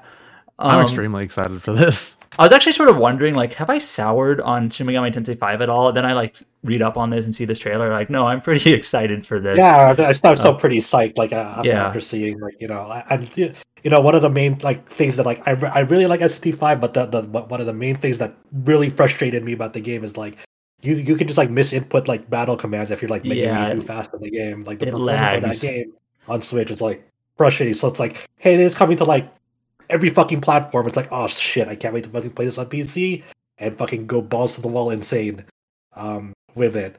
So this is a weird thing because like you mentioned, like, they're doing the route split at the start, and then I believe even the canon of Vengeance, it'll have like its own set of unique multiple endings for that. So how they're doing this is the DLC situation. And Shin Megami Tensei V, it received like maybe 4 to 5 like not expansion DLCs, but they added like a new demon and like a storyline and like the demi fiend fight. Yeah, there's a handful of them. So all that DLC, including like the Mitama DLC, is all bundled into this package. But there's also a new set of DLC for Vengeance alone that adds Dagda, who we last saw in Shin Megami Tensei IV Apocalypse, and a new newcomer demon, Konohana Sakuya, which most people in the Atlas community will remember that name from Persona 4 because that was Yukiko's persona. But obviously, it's always been an existing demon in Japanese, in Japanese mythology, so it has its own unique design. That's apparently the goddess of Mount Fuji, which is sort of like this wasn't in the series before. Now, okay. I mean, it was Persona, but not SMT. But yeah, so there's two new DLCs. They're day one DLCs, which is just kind of like Atlas DLC. Day one DLC I don't on a like. remake is kind of It's at least this is like the lowest possible. Got to give it to them that I could possibly do is that it's at least only a $60 game and not a $70 game because I could have seen that happen, but it's not. Have they confirmed how much this is in the West 60. though? Yeah, it's 60. Okay, because I haven't seen Western pre-orders go up because I've been wondering, it's like, are you guys going to try to sell this for 70? Yeah, because Persona 3 Reload was 70. Yeah, this is 60. But 60 with day one DLC. So yeah. So this is interesting. Like one of the new elements in Vengeance is like there's this new demon faction, or new female demons called the Kaditsu. They're like a group of female demons. One of them is Lilith. There's 3 others that weren't named. They're going to be like a new important characters, and then you also have a new character that joins you, a new female character that joins you, named Yoko Hiromine. And it's interesting because based on the shots, like she actually like travels around the Nahobiho and fights to some extent, and fights with you. And like we even saw like guest human characters in battle, which we haven't seen in a while for an SMT, mainline SMT. Like you gotta have it on the fringes like an SMT4, but not like exactly like integrated into your party as guest characters with their own like life bars and so on. And then they also mentioned like part of the new content in Vengeance is going to be a new dot, which is like the new open zone. Like each of the zones that you explore in SMT5 are called dot, and a new dungeon, singular dungeon, which adds 100% more to the dungeon, one dungeon in SMT5. And so with SMT5, one thing, there's a couple of things that I hope they like address in terms of like this could be tuned up a bit. I hope the dungeon is like got some modest dungeon like design and puzzle to it. I mean, it's really where the series came from, and I know a handful of people are really disappointed in 5 because it's not a dungeon crawler. I mean, clearly not. And I personally didn't mind like the Demon King Castle dungeon. That's the one with like had some air gusts and things like that. I felt that was just like light enough where it wasn't overbearing, but puzzly enough that it was still engaging. Remember that puzzle was nerfed in a patch. Yes, as well. I actually forgot about that. It was nerfed. Yeah. So I never thought that was like Nocturne has way more difficult puzzles than that. But then like for example, the final dungeon of the game or like the penultimate dungeon in the game is just like a bunch of white corridors with a friend of mine actually put it as with a bunch of linebacker Madas. That Mada demon just like standing in the way. Like there's that dungeon is kind of honestly not very good at all. So one, if they made some tweaks to that, I'd be fine with it. And I kind of hope the new dungeon is maybe more interesting or more, involved. But I imagine the new dungeon, like this is just my my assumption, is that is going to be like an actual final dungeon to the game for the Vengeance route. Unlike the original, which was a hallway with two bosses. Yep. But it did have like the best grinding spot in the game as well. But I'm honestly just more excited for the new dot. Like a lot of people say that like, oh, there's just like no dungeoning at all, and I totally get like no actual like real quote unquote dungeons, but I've always considered that the dots are just basically like they are more or less dungeons. Like they are really little. They're too open exploration for me to be like. When I think of dungeons, I think of Strange Journey. To be honest. But that's the thing. I'm not viewing them as like exactly like, oh, it needs to be a dungeon because it's called a dungeon. It's just like it is like those spaces themselves are like places to solve puzzles and like explore, and like it feels like more active like gameplay than a typical like Shin Megami Tensei would have you just like travel from place to place. Kind of how 4 did it, where it turned like parts of Tokyo into their own kind of dungeons, even though they're like outside and like have larger spaces. So I'm just hoping that there's some cool visual variety going on in this new dot, and they kind of like make it a bit trickier to navigate. Yeah, that'd be great. I was actually hoping. You remember the last dot in SMT 5 where it had like it was kind of up to you on the order of like, because there's like certain things you have to do around the map to like proceed forward. There's like bosses that you have to like take around the map. And it did it in a non-linear fashion. It was up to you to decide what order you wanted to do it in. I thought that was like a really cool like gimmick to that dot. I actually said that. I actually said as much in my review. I basically said, first of all, two things I want to mention. One, in my review, the very first thing I said, like literally the first line of my original review was, Atlus has never made a game like Shin Megami Tensei V. And I meant that literally in that, like, this is like the only open world-ish game that Atlus has ever made. Like, as far as I can remember, they've done a lot of like JRPG-ish, Persona-ish, dungeon crawler-ish, games. Or you can go other genres entirely like Trauma series. But remember that series? Anyways, so this was kind of like their first go around at this sort of structure of game, and I think it was inevitably going to be a little bit some growing pains in that regard. But in my review, I actually said like by the time I got to the third zone in SMT5, I was the novelty had wore off a little bit because it's the first 3 zones in that game are all sort of similar. But just like Josh said, that last zone actually changes things up in that it's more non-linear. There's that big like sky blue block puzzle place, and it changed things up just enough to be like to kind of grab my interest again in that last zone. Yeah, so, but I think for everyone who went through that, it's like, man, I kind of wish this game had like more of this type of stuff, And then they have introducing some quality of life improvements to this Vengeance. Like so some of it is like speeding up skill cutscenes. So you don't have to see Aramasa for like the 50th time. You can skip it if you want. You can turn miracle functions on and off. You can reallocate Nahobiho stats, and the big one for that's contentious is the able to save the game anywhere. Which is why that's contentious. Well, it's kind of contentious in the form of Josh and I complaining about skill allocation. Like, no, stop giving us conveniences. Yeah, it's also like because some people want that tension of like, oh shit, I'm like in a bad spot, and how can I make it to the next save point? To kind of replenish what I need to do. Like it gave some stakes instead of just like, hey, there's a tough fight coming. I'll save here and then. So I mean, I can see that. Yeah, so that's understandable. I wonder if Nahobiho falling in battle is still a game over, though. I don't think it has to be. Yeah, it has to be. That's like in P3 Reload. If it's still that, then I think this has to be still. That literally got coined, at least in my circles, getting SMT'd.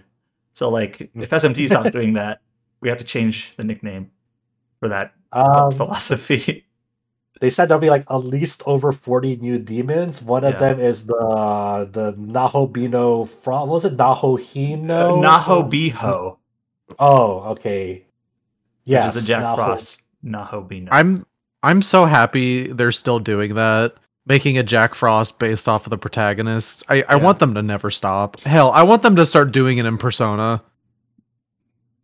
Because it's always great to have new Jack Frosts. Yep. It's a pretty dumb fun gimmick. They're kind of going a little back to the vault with some of these reintroducing some of the demons. Like the Cherub is coming back, but it's like the devil summoner design of Cherub. Yeah, I actually didn't recognize it when I saw it at first. I looked it up. I'm like, oh, I recognize the other version of Cherub, but not this version. Mm-hmm. Then you also have like interestingly, like some Soul Hackers inclusions, like Turbo Grandma, who we last on Soul Hackers 2. Yeah, is also coming here.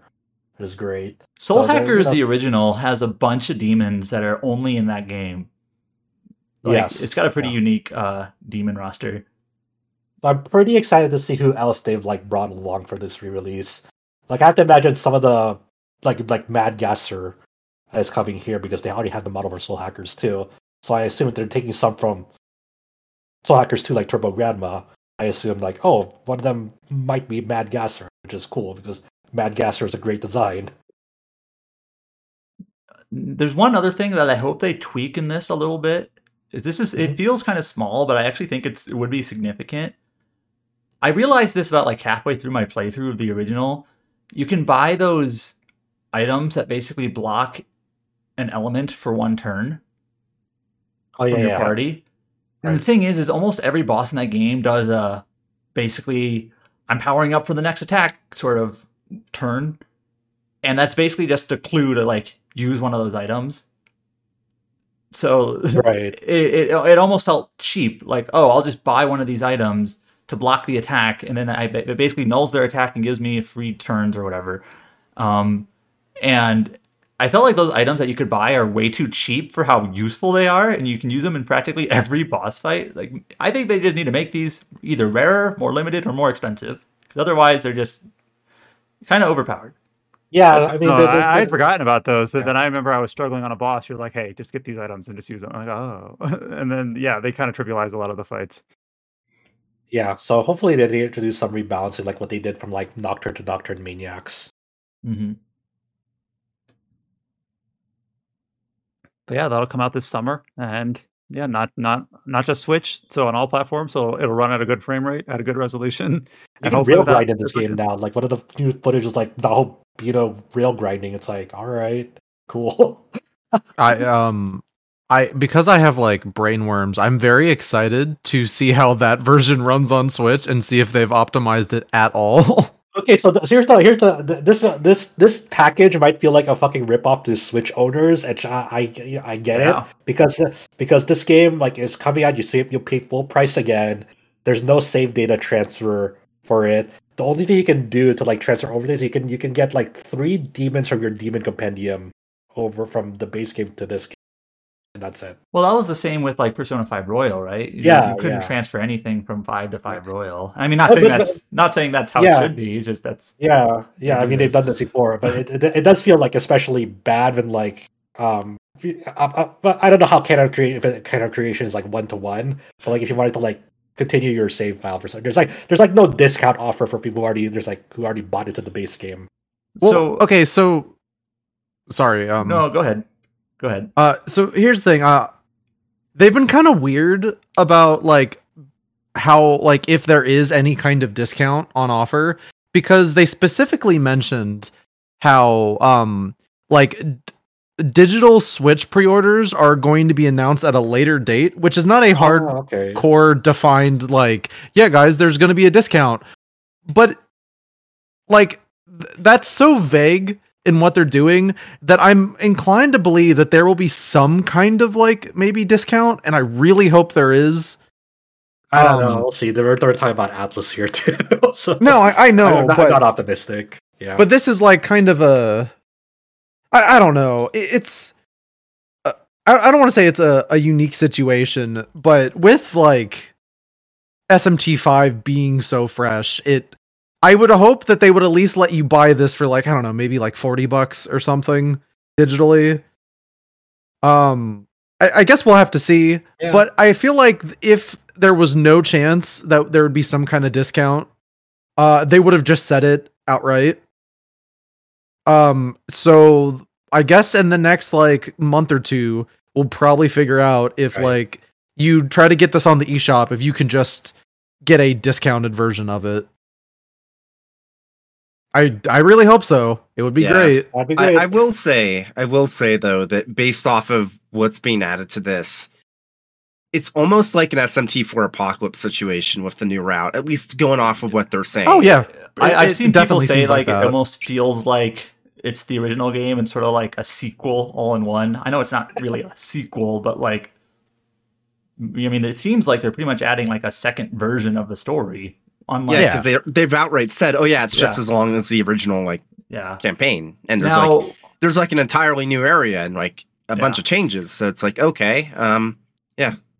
Now I'm going to be the one reviewing this when it comes out, and there's a part of me that's like, okay, when I get this review code, should I like do the original version first to see if it's any like different, and then do the new route, or do I start with the new route? I don't know. Replay the original version now and then do the new route. Well, I kind of want to. I want to see like. I'm curious about like, is the canon of creation pretty much untouched? I mean, besides like performance updates, or they said 160 hours for both. Well, yeah, they said it was like 80 hours per route, which is that feels long because the original game is not that long. Even if I don't think it is. Even if you do everything, it's not. I guess they mean if you do all of the endings in the route. Yeah. Maybe. And also you have to understand, Adam, it's it's kind of a similar situation with me where it's like I'll play a game and people say, "Oh yeah, it took me this long to play," and it's like, how? So meanwhile, I'm the opposite. And I always take longer. Because if I remember correctly, Shin Megami Tensei V, there's 4 zones, and they're like, if you explore the zones pretty thoroughly, it's like 10 to at best 15 hours each, and even at 15 hours each, it's like, okay, that's 60, 80. I don't know. It's a lot. Okay, so here's what you do: you speed run canon of creation, make it a 20-hour playthrough, then go Vengeance. So according to How Long to Beat, to do a completionist playthrough of SMT5 takes about 96 and a half hours. Yeah, so them saying it takes 80 hours per route if you're doing like completionists for both, that makes sense. I guess if you're not skipping cutscenes, you can get through that game really fast. Oh yeah, I beat it. I probably beat that game like 15 times. Oh yeah, I'm at like 8 or 9 times. Because I was reviewing it for Nintendo Insider, our good friend Alex Seedhouse, and back then no one had any idea how to get that true ending, quote unquote true. And so I remember like before launch, I was like trying to talk to Adam and just be like, "Do you have any idea how like what you have to do to get this true ending?" The thing is like I think at one point we both got it, but we weren't sure like, all right, what actually tripped that? And turns out it's actually kind of simple. It's just if you beat Shiva or not. But yeah, it's because I just didn't want to do that because I don't like fighting super bosses in RPGs. My own problems, but like. So I just didn't want to do that because it was also really hard. So I did everything else in that game, but but Shiva, and I kept going through playthroughs, being like, okay, maybe this choice is a little different, and this one, and then by playthrough 8, I was like, okay, fine, I'll do Shiva, and that's what triggered it for me after doing everything else. So, That was like one of the really weird like true ending conditions because I don't think that's ever been like true for SFT game where it was mandatory to beat a super boss to a super boss that is harder than the final boss hidden behind it. Yeah, that was weird. Like, I really hope the way they do routes in this new one is like completely different, and also I would be okay if they kind of took that requirement out of the true ending of Canon of Creation. So people can have an actually challenging final boss, or just make the final boss harder. of that route. Here's what they'll do. They're like, "Dre, we heard your feedback, and this time we're making it 2 Shivas." Can you at least have Shiva show up next to the final boss? So one thing, I just say just steps out of the final boss's shadow. It's like, aha, it's me again. It's like, oh, fuck. It was me, Austin. So one thing that people do criticize SMT5 about a lot is its story, which is fair, but I also think like a lot of SMT games, especially like Nocturne, the actual plot really isn't the strong suit. Nocturne has better vibes, maybe, or has certain vibes. And even like the original version of Nocturne, like its endings are basically like 3 different flavors of the same. It wasn't until the version we got that added like the True Demon ending, which is the one that people always go for. But I am curious, like Cullen said, I wonder how if they're gonna do any tweaking to like the routing or the endings of the original. I'm not sure, because I said as much as my review. It's just sort of there. I don't weigh it heavily.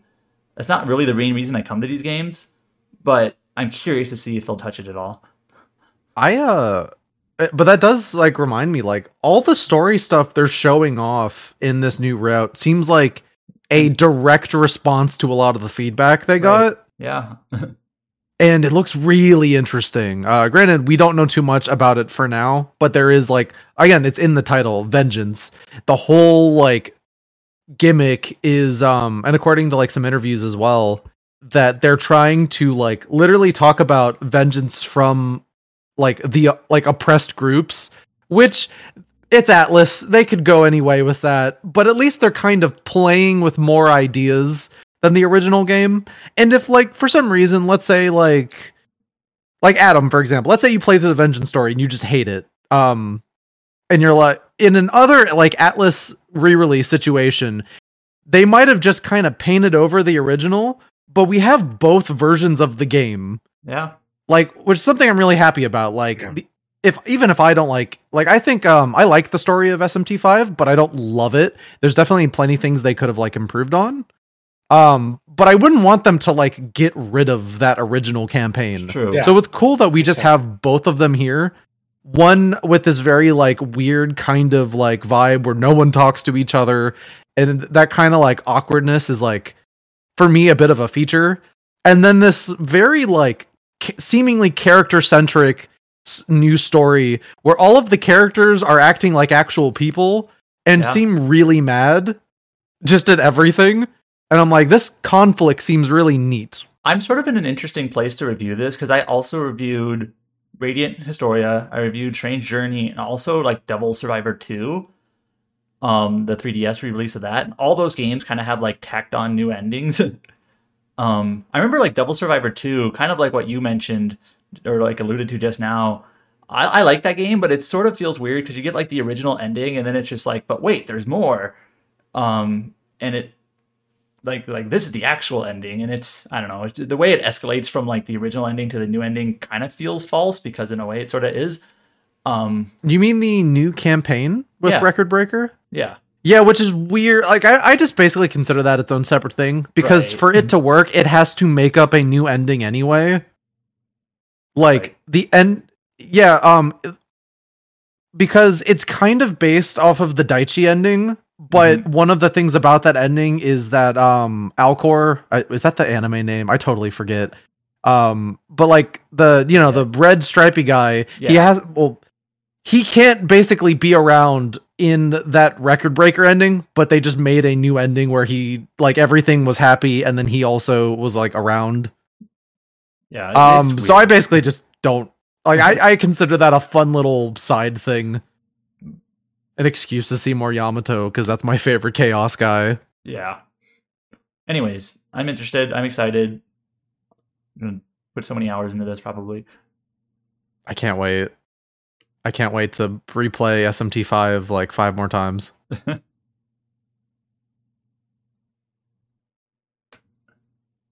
Second thing that we have listed from the Nintendo Direct is another game that's going to be taking up time in the next month.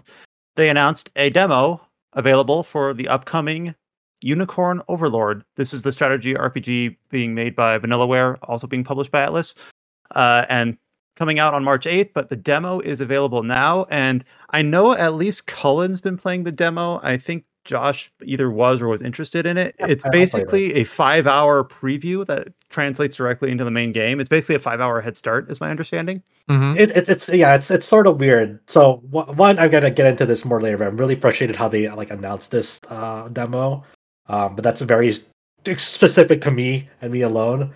But the way this demo is, like, it's basically the whole chapter 1 of the game, but there's a time gate. So it's 2 conditions on how you end this demo. One is like the timer runs out. Basically, you have I believe a 5-hour timer, but it does not tick when you're in menus. It only takes when you're like going around the map. So that makes it feel longer than what the timer indicates.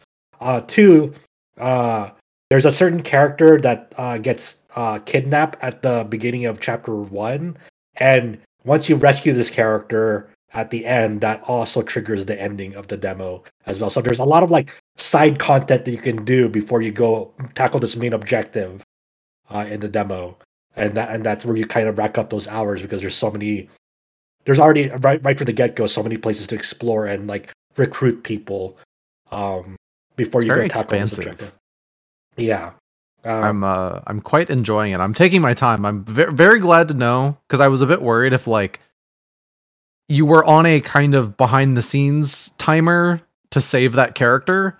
But knowing that's just the end of chapter 1 means I'm definitely going to avoid that as much as possible. Yeah. You're not like peer pressured into like, hey, you have to go save this person immediately. It's like, no, you can go take your sweet time. So before we go into the demo, I just want to say that like the way this demo was rolled out was kind of weird, because they announced it at that Nintendo Direct Partner Showcase, and that the way Atlus was marketing it made it seem like this was an exclusive demo for the Switch for like the first 8 hours. So like I was under the impression it's like, oh, it's an exclusive demo. This is not the first time we've seen this, So it's like, oh, okay. And they even indicated like in the trailer only the Switch logo, even in the description and the YouTube name only the Switch. Even in the YouTube description, it was only the Switch at the time when I was writing this article. It wasn't until like 8 p.m. that night, Adam, where they like updated it and notified us that like, hey, it's also coming out on PlayStation Xbox on February 23rd. To the extent that like they even updated the YouTube description that I took wholesale for the feature. It's like, oh, now they just added that little tidbit in it, and it was like it's very apparent that this was a timed exclusive demo announcement, which is kind of frustrating.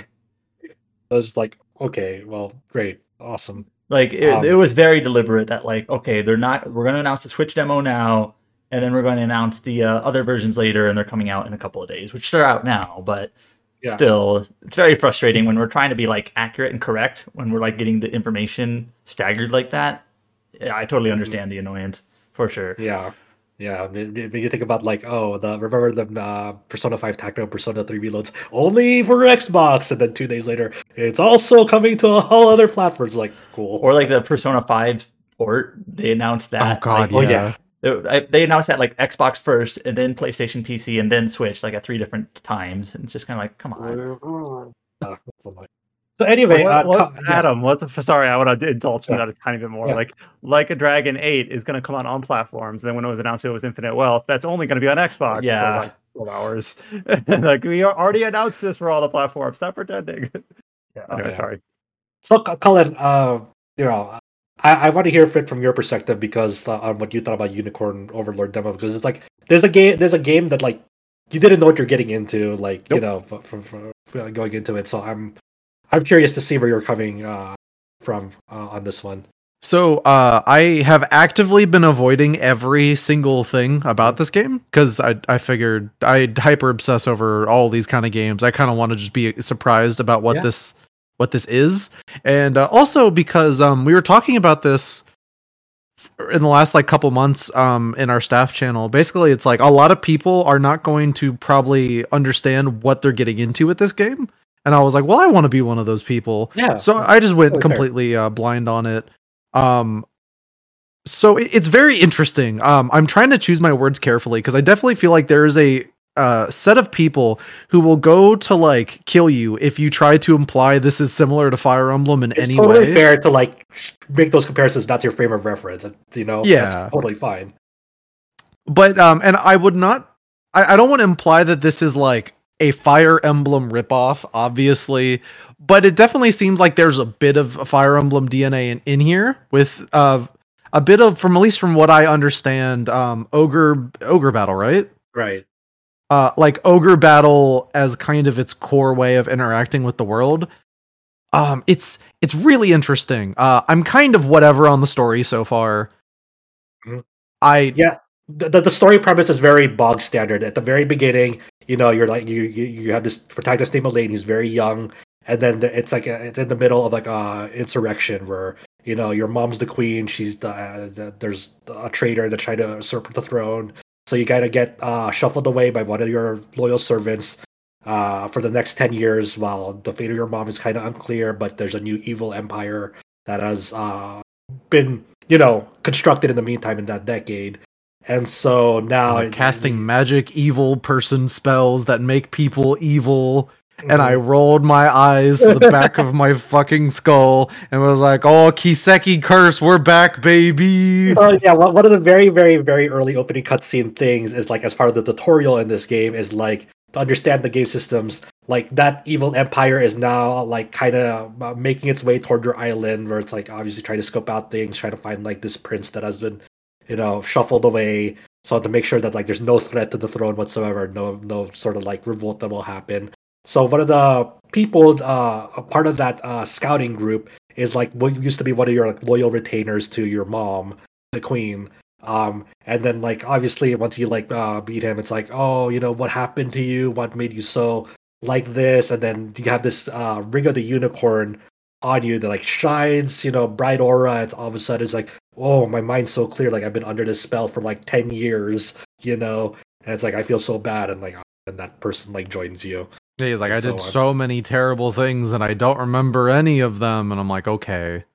So it's a very and then right after that one trope happens, another trope happens where like one of your people gets kidnapped and you have to go rescue that person as well. So okay, so it's all like, look, all I need to know about the narrative is if that ring had the power to undo the evil mind control, why did she give it to the kid instead of just hanging on to it for that battle?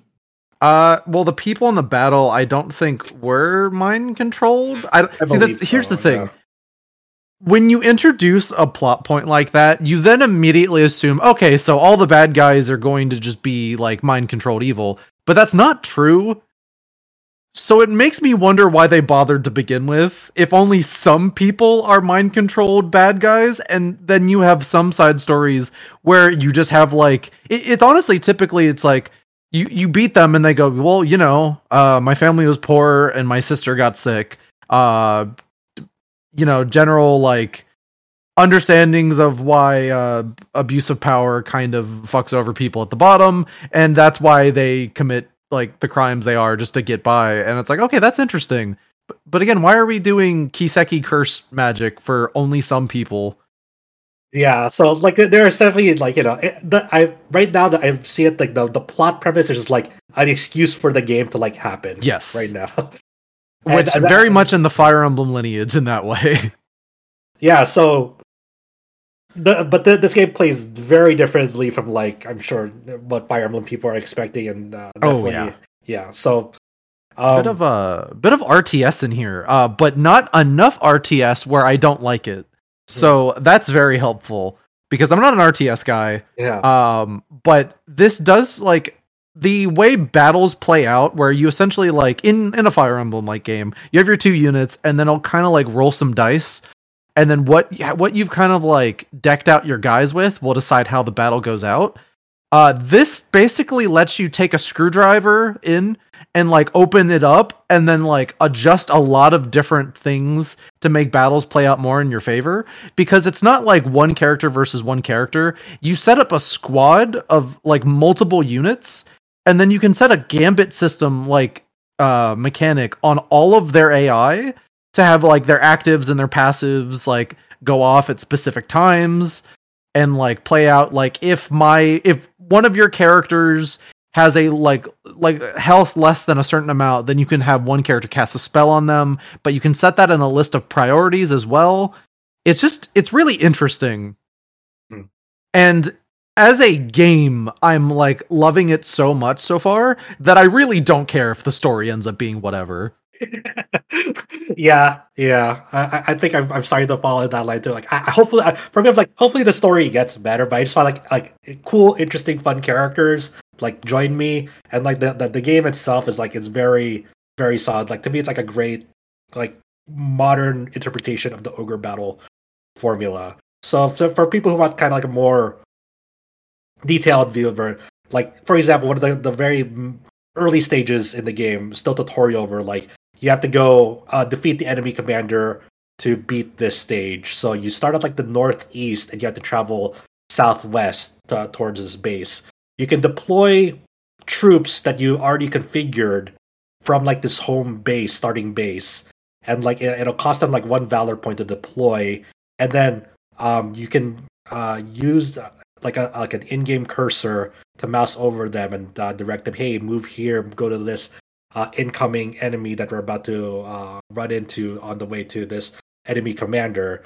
So as Colin was saying, depending on like the unit formation and what kind of characters fill in the squad, they'll have like inherent advantages and disadvantages depending on like what sort of enemy squad they're facing up against. And and it's not like you're informed ahead of time like how much health they're gonna lose and how much health you'll lose. So when they clash into each other and you see that battle happen, you can fast forward it and eventually skip it if you want. But whoever takes more damage in that confrontation is pushed back and is put into this waiting state. So you can attack them again, and then you'll have initiative through a first strike, which will ostensibly pretty much kill them because they can't trigger active or passive points, which kind of determines your actions in battle. Josh, do you want to know something I found out on accident about that? What's up? You can push enemies into allies and like immediately start a battle. Oh, that's funny. I'd like you just ping pong them.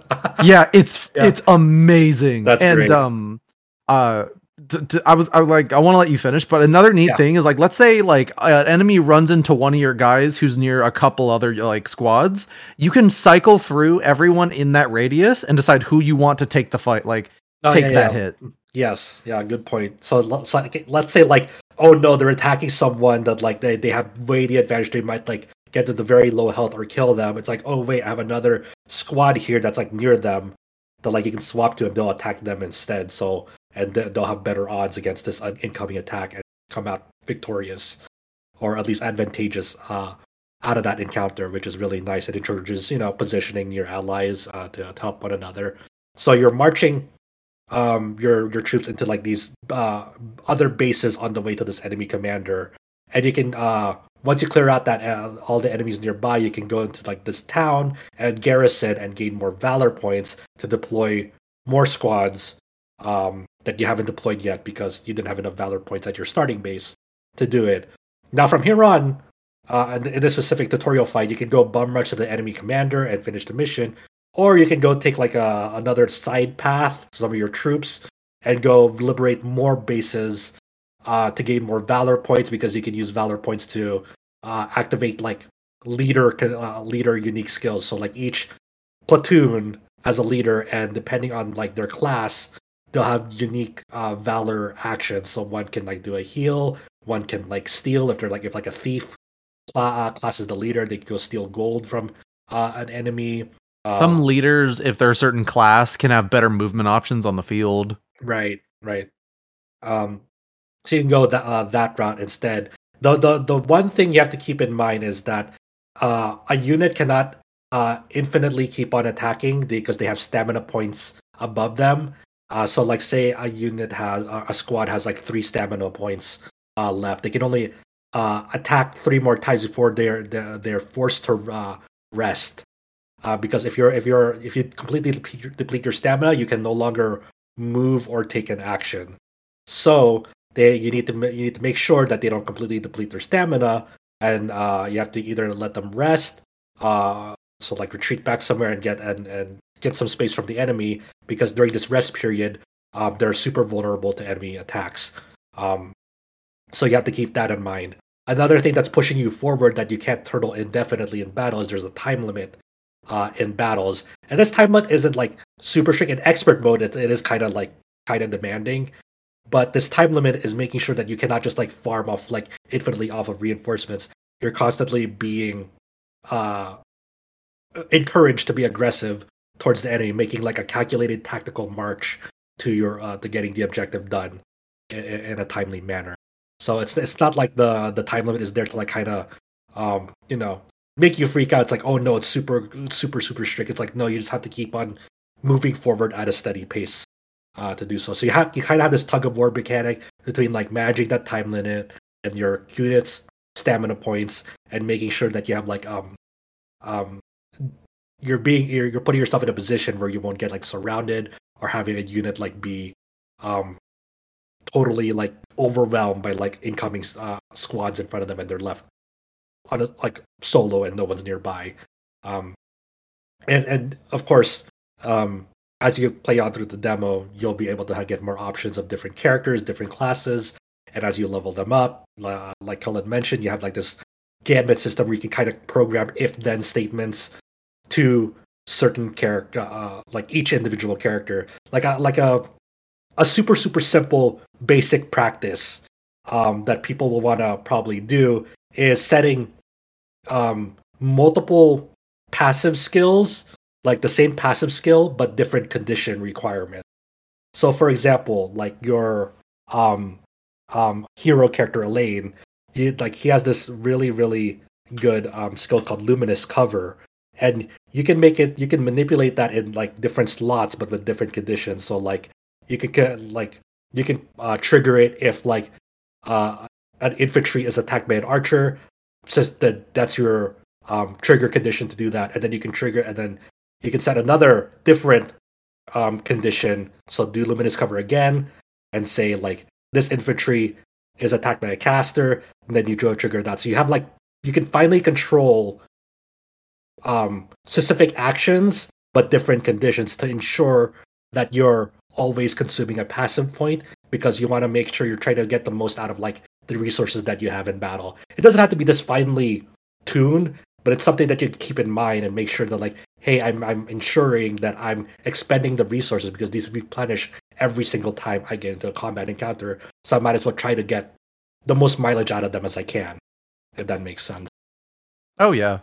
Yeah. There's just like there's so much, like so many systems and mechanics to this game. I'm just kind of like really impressed and excited at just like how much there is to tinker with.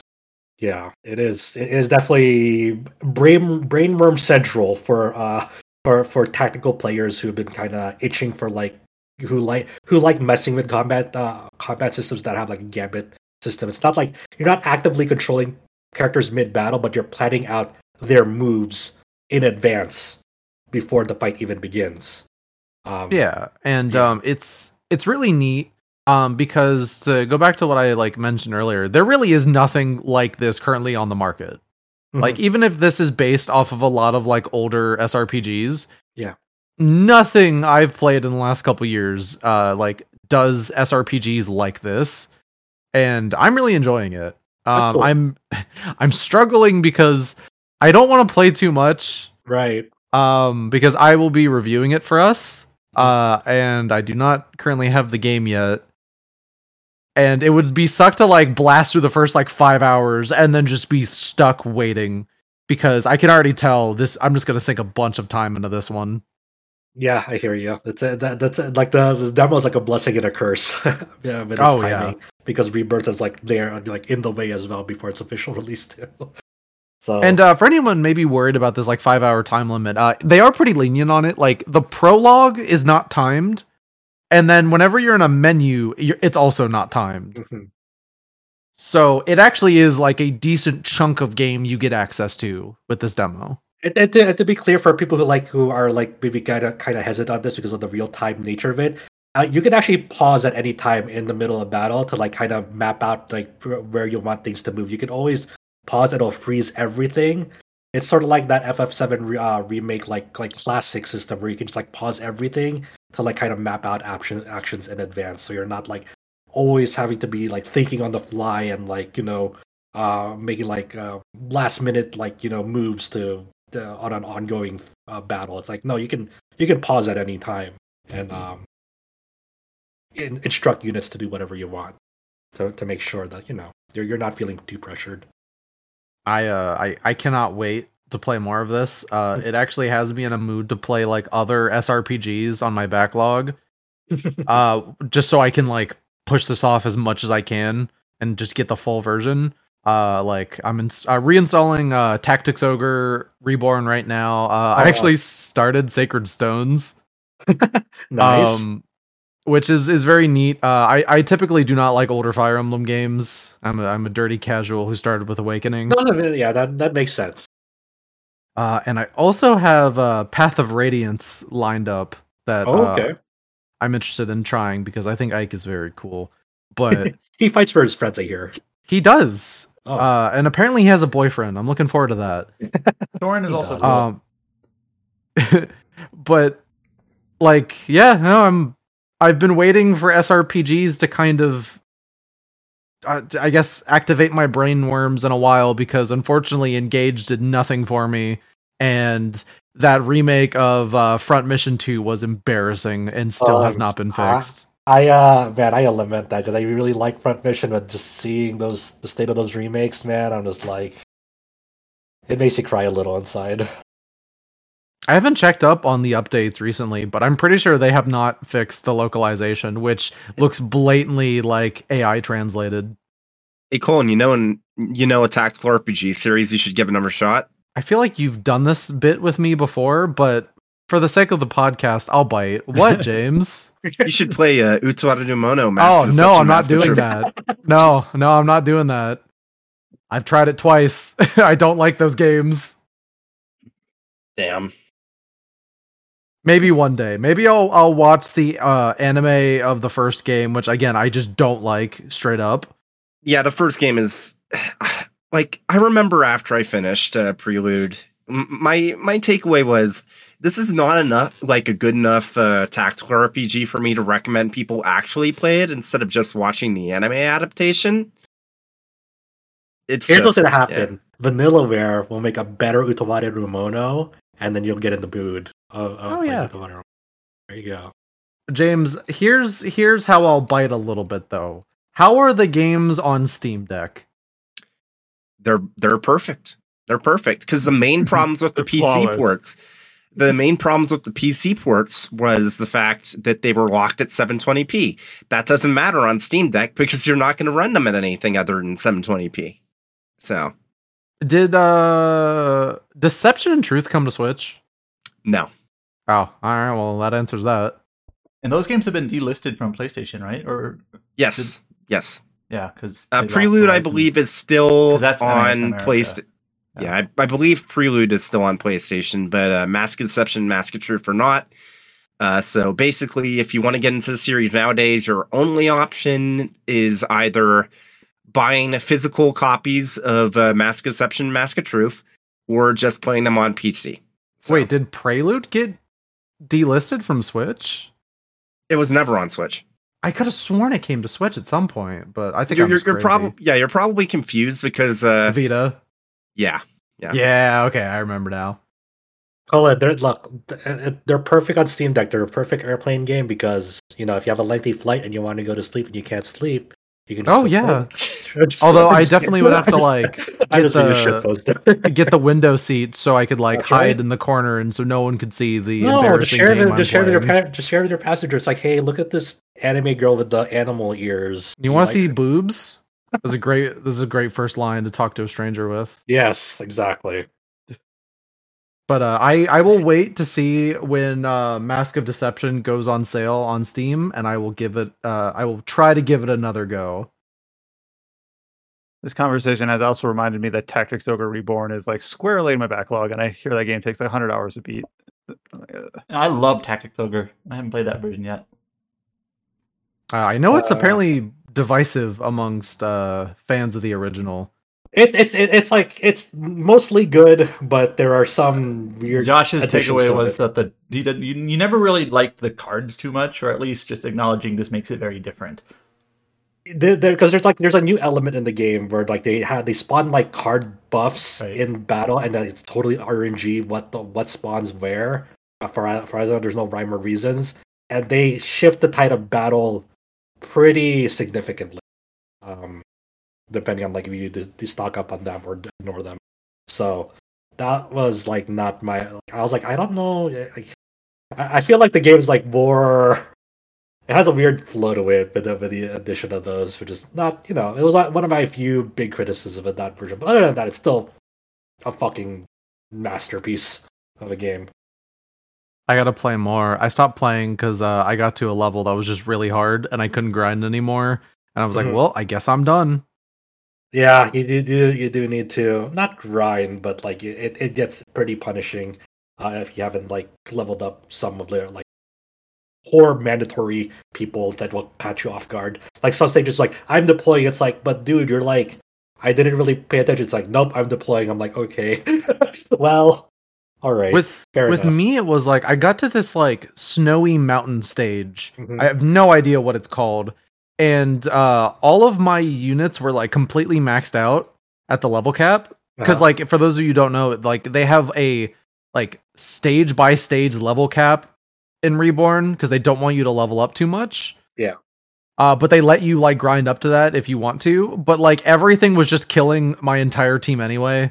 And I was like, well, I don't know what to do with this then besides be better at the game. And I don't want to do that. So yeah, you do like get good? No, thank you. Yeah, game tells me to get good. I tell it to go away. Yeah, it can get pretty punishing for sure. But I'm really looking forward to Unicorn Overlord. It seems like everything I was wanting in an SRPG, and really just hoping the story delivers. And for people, like there's multiple difficulty levels as well for people who are still kind of like, oh, I don't know about this game. Is it super punishing? It's like there's 3 difficulty levels. You can bump it down to easy, and you'll be just fine. It'll be just fine. My the bar I want Unicorn Overlord story to meet and go past is Triangle Strategy, because that was the last time I think we got one of these big like SRPG revivals, and I thought the story of that game was just really middling. It depends on the route for me in that game, where there are some routes in Triangle Strategy where like it's kind of dire, and then you kind of have like this true ending, which is like I don't like the I don't like true ending being like the canon, like oh, there's clearly the ending it was supposed to, or it was that's tying everything up very nice and loose. And I totally forgot they made like an epilogue update. yeah, like half a year later, right? Yeah, and it's just a cutscene for Triangle that's Strategy. So weird. Yeah, that's so weird. Yeah, I watched it. It's kind of nice. It's just like I'm not sure why they decided to add this later, but sure. See, I would have had to replay the entire game to like get the true ending of that, and I was just so mad that there wasn't any kind of like flowchart system, because I'm pretty sure that is something Tactics Ogre does, right? Yeah. Is that you can just go back to specific points. Yeah. And that game is so obviously trying to be Tactics Ogre, so it's weird that they would do this like big root system and then not bring that over. And I was like, oh, you want me to replay this entire game again? No, I'm good. People will tell you if you just manipulated everything in your first playthrough perfectly, you can just get the true ending on your first playthrough. Yeah, I think that, and then make it stupidly hard too, because true ending scaling not balanced for it. Yeah, and you have to have enough. I forget what the 3 different. Oh yeah, the different emotional judgments are. Yeah, but like one of them, in order to meet the threshold, you just got to do the random battles and do like a certain skill over and over again to earn enough. Like I don't know what it is, compassion, whatever. It wasn't fun. And Josh at the time was like, "You shouldn't do this," and I'm like, "Whatever." And now I'm like, "I shouldn't have done that." There are better games to waste your time for. Yeah, it was a decent game. It had really good music. Yeah. But I love its music. much. I fought for it tooth and nail. The last major announcement from there's more than one more announcement. The last major announcement in our purview from the Nintendo Direct was the announcement of a Gundam Breaker 4. Now, I don't know. I like how you put this as major announcement just to appease me, because no one else on Earth will consider this a major announcement. Hey, now I think it's major. I think it's major. Okay, so I'm going to explain my layman's understanding of this. Okay. So Gundam Breaker is my understanding. There are 3 games and they are really relatively well received. Then there was New Gundam Breaker, which I don't know what was new about it, but apparently was terrible. So because this is not New Gundam Breaker 2, but is instead Gundam Breaker 4, this one's actually good. This is my understanding. Oh, that's a decent understanding of it. There's also after New Gundam Breaker, if also what mega hiatus because they had Gundam Breaker Mobile that ran for like 5 years, and it's like, oh, okay, this series is fucking dead. So this coming out of nowhere is a genuine like miracle and surprise. When I saw like this direct partner showcase was like a VOD, so it wasn't live streamed live. You had like a full list of all the announcements right here, and you could just skip to any part of the video. So when I think Adam or someone else in the staff chat put up like the list. I was like Gundam Breaker. Oh yeah. So what's sort of funny is that like the Japanese Nintendo Direct and the American upload, like the Nintendo of America, they don't have timestamps, but the UK upload does. So like the very first thing I did, like as soon as the Nintendo Direct dropped, is I just like screen capped the timestamps. Like here are the announcements, and looking through them, it wasn't none of them were like too surprising. Like, okay, there's Vengeance that sort of leaked, and like, wait, Gundam Breaker? That was the one that stuck out to me because no one expected it. I knew what it was, barely, but like I don't think we were expecting a Gundam Breaker announcement. So like immediately as soon as the Nintendo Direct dropped, like probably within like 10 seconds, I linked it to Josh, like Gundam Breaker. Like, what is this? I was like question mark. So I don't fucking know. So and like the only thing that would have like hinted at this, which wasn't really a hint as well, was when they shut down the Gundam Breaker mobile game like maybe a year ago or 2. I forgot already.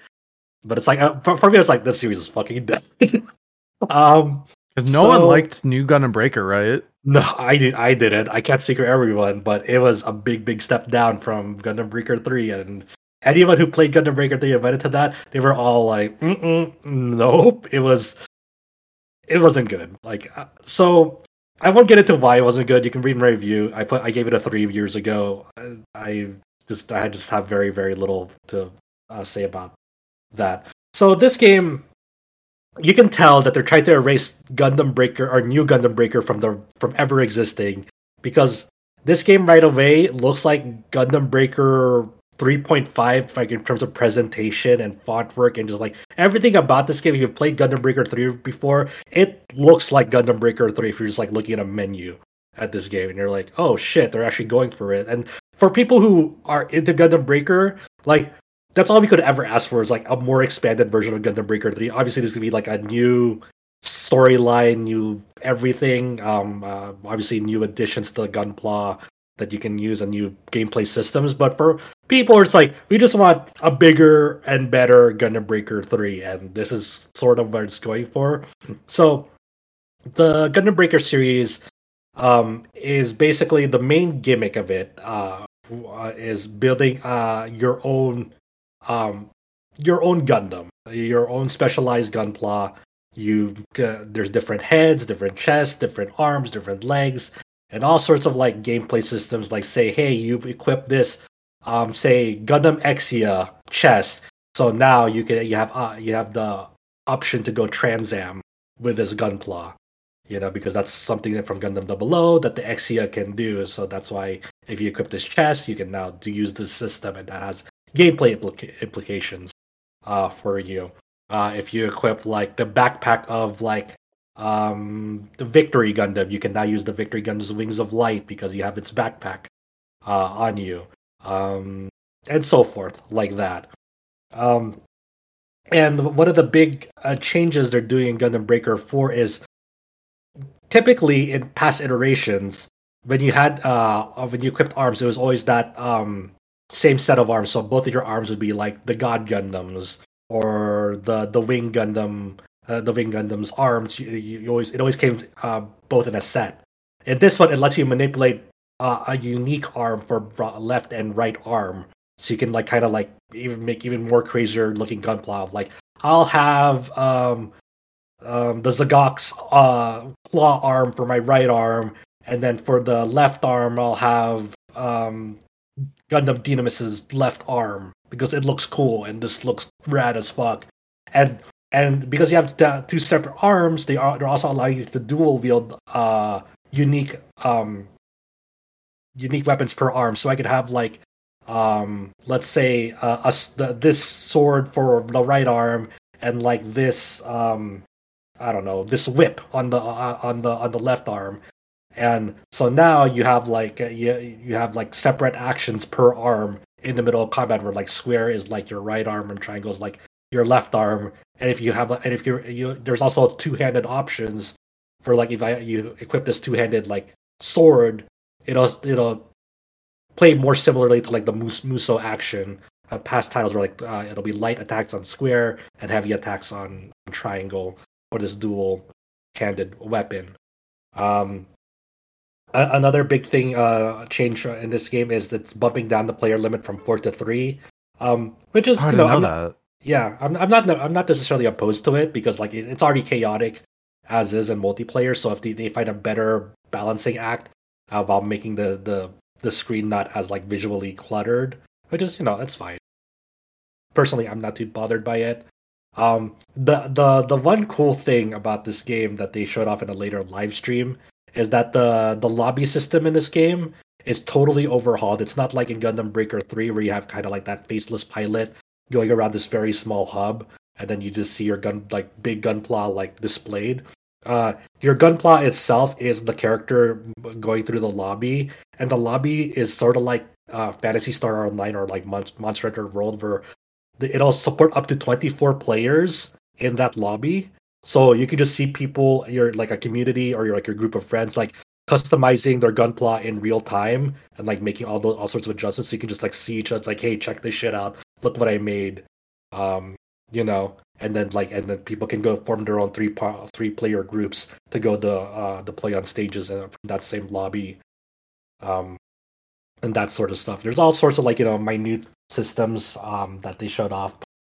Just for the most part, it's looking like a return to form, which is fantastic. I'm really, really excited for it. This is definitely not on my bingo card for 2024. That's for sure. It's just I'm stoked, man. I'm genuinely very, very excited, and I'm excited to get back into it. I played Breaker 3 on Vita. Like, oh my god, nice. That was 8 years ago. Oh boy, yeah. So, and I tried to play New Gundam Breaker, but again, the game sucks. So I just thought the series was dead. Yeah. I just looked into it. New Gundam Breaker was 6 years ago. Yeah, and then right after that was Gundam Breaker Mobile. The interesting thing is, like in the interview they had with Famitsu, I believe, they said the development on Gundam Breaker 4 started in 2019. Wow, wild. I think the one thing that's like the most interesting thing about this is they haven't officially announced this game for crossplay. I don't know if it will have it, but part of like the live stream footage for this game was like there's a profile card and there's like a friend code at the very bottom of that profile card, and you usually don't put friend codes in a multi-platform title these days unless you're doing crossplay. So they haven't said anything. I hope it is true, but who knows? I don't know. But that'd be amazing if they allow for. I'm stoked because I'm now in my Gundam era where I'm a huge mecha fan, whereas I was just kind of back in like 2016. So I am so primed to enjoy this. Oh yeah. Honestly, once I leave this call, I'm just gonna go to the hobby store and go buy a Gunpla. Hey, tell us what you end up buying. So my store has that some of those new like Seed Freedom high grades, and I don't know anything about Seed besides the fact that it sucks, but those high grades look really nice. I don't know if you know, but like the collector's edition of Gundam Breaker 3 has a Gunpla in it, and I got really excited. But then they revealed that it was an entry grade, and I'm like, oh, no, I'm good. Oh yeah, they usually do that. Yeah, like I think they did that for Gundam Breaker 3, and then also Gundam Breaker 4. They're gonna do it with like a gun barrel Gundam thing, which is, I mean, I know this will sound weird, but like I don't build Gunpla as a hobby. I love doing it in Gundam Breaker, but I don't actually do it in real life. People are like, what are you doing? You're so prideful. I'm like, I know, but I feel like I'm gonna fuck it up. I don't have steady hands. I feel like I'm gonna ruin everything. But I respect people who do it. I love seeing people do it. My backlog is ridiculous.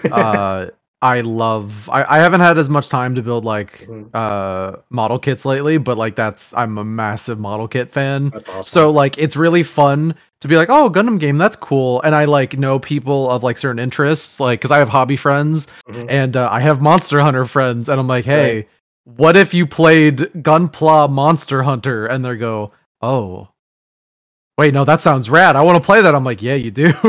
I have a friend who's a big Monster Hunter fan. Also, like loves building Gunpla. Like he'll get expensive Monster Hunter statues, and also like, and then the next day he's like building a Kshatriya, which is fucking awesome.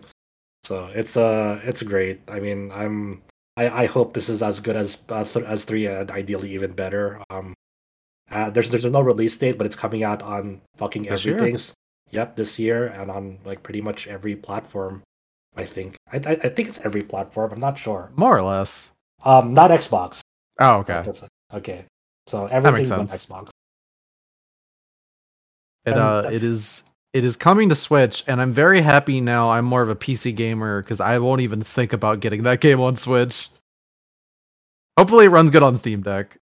Yeah, hopefully hopefully stick for that, and just. It'll be a game changer because this game will, have an unlocked frame rate, I imagine, on PC, or at least a very high frame rate. And like, one of my main gripes with Gundam Breaker 3 is like that game has a 30 FPS cap, often dips. It has like insane motion blur, which is annoying. And I won't have to worry about that with this game. So yeah, we'll see. We'll see how it shakes up. Hopefully. I think my ideal release timing for this would be like around May, because right now May looks vacant for new releases. Fingers crossed. That is true, but I imagine in May a lot of people will still be playing Dragon's Dogma. Yeah. Well, I mean, is that April is that Dragon's Dogma 2 is March 22. So it's coming out in April then. So May will be like people will be. For the few of us, Saga. Oh, yeah, true, yeah. That'll be me. May can stay vacant. Eiyuden is April as well. I think there's like one or two other April, like late April releases. Stellar Blade, Sandland. Yeah. So Eiyuden Chronicle, Saga, Emerald Beyond, Sandland, and Stellar Blade all released in like the same week. Yeah. I was talking to some friends about this. It's like, I feel like this year, if you're primarily into AAA games, there's basically nothing for you, at least like as of now. But if you're into like AA Japanese games, oh my god, you're eating good every month for at least like half of the year so far. We don't even know what's happening in like the later half. To me, I'm just like, it's only February, but I'm like, it's already like shaping up to be one of my favorite games, like years in gaming ever. Like I'm overwhelmed. New releases. So I'm just like, fuck, man. There's too many like interesting releases that like in my field to like speak to me. And I'm like, how am I ever gonna keep up? So I think for the rest of the announcements on the Nintendo Direct, realizing that we're over 2 hours into this podcast, we'll just kind of give these a little bit of a headline rundown. Maybe give up to 5 minutes on each if there's something to discuss. Not that any of these aren't like surprising. Like for instance, this next one I don't think is something we expected. Monster Hunter Stories, which was originally, I hope I get this right, a 3DS game that was later ported to mobile, is now getting the full remaster treatment and is going to be on PC, PS4, and Switch as well. So this is actually a bigger deal than just a simple remaster, but I'll go into that in a sec. Yeah, I was going to say, it actually did come to one console, and it's James' favorite console. No, we're not doing this. We're not doing this. This came out on Apple TV.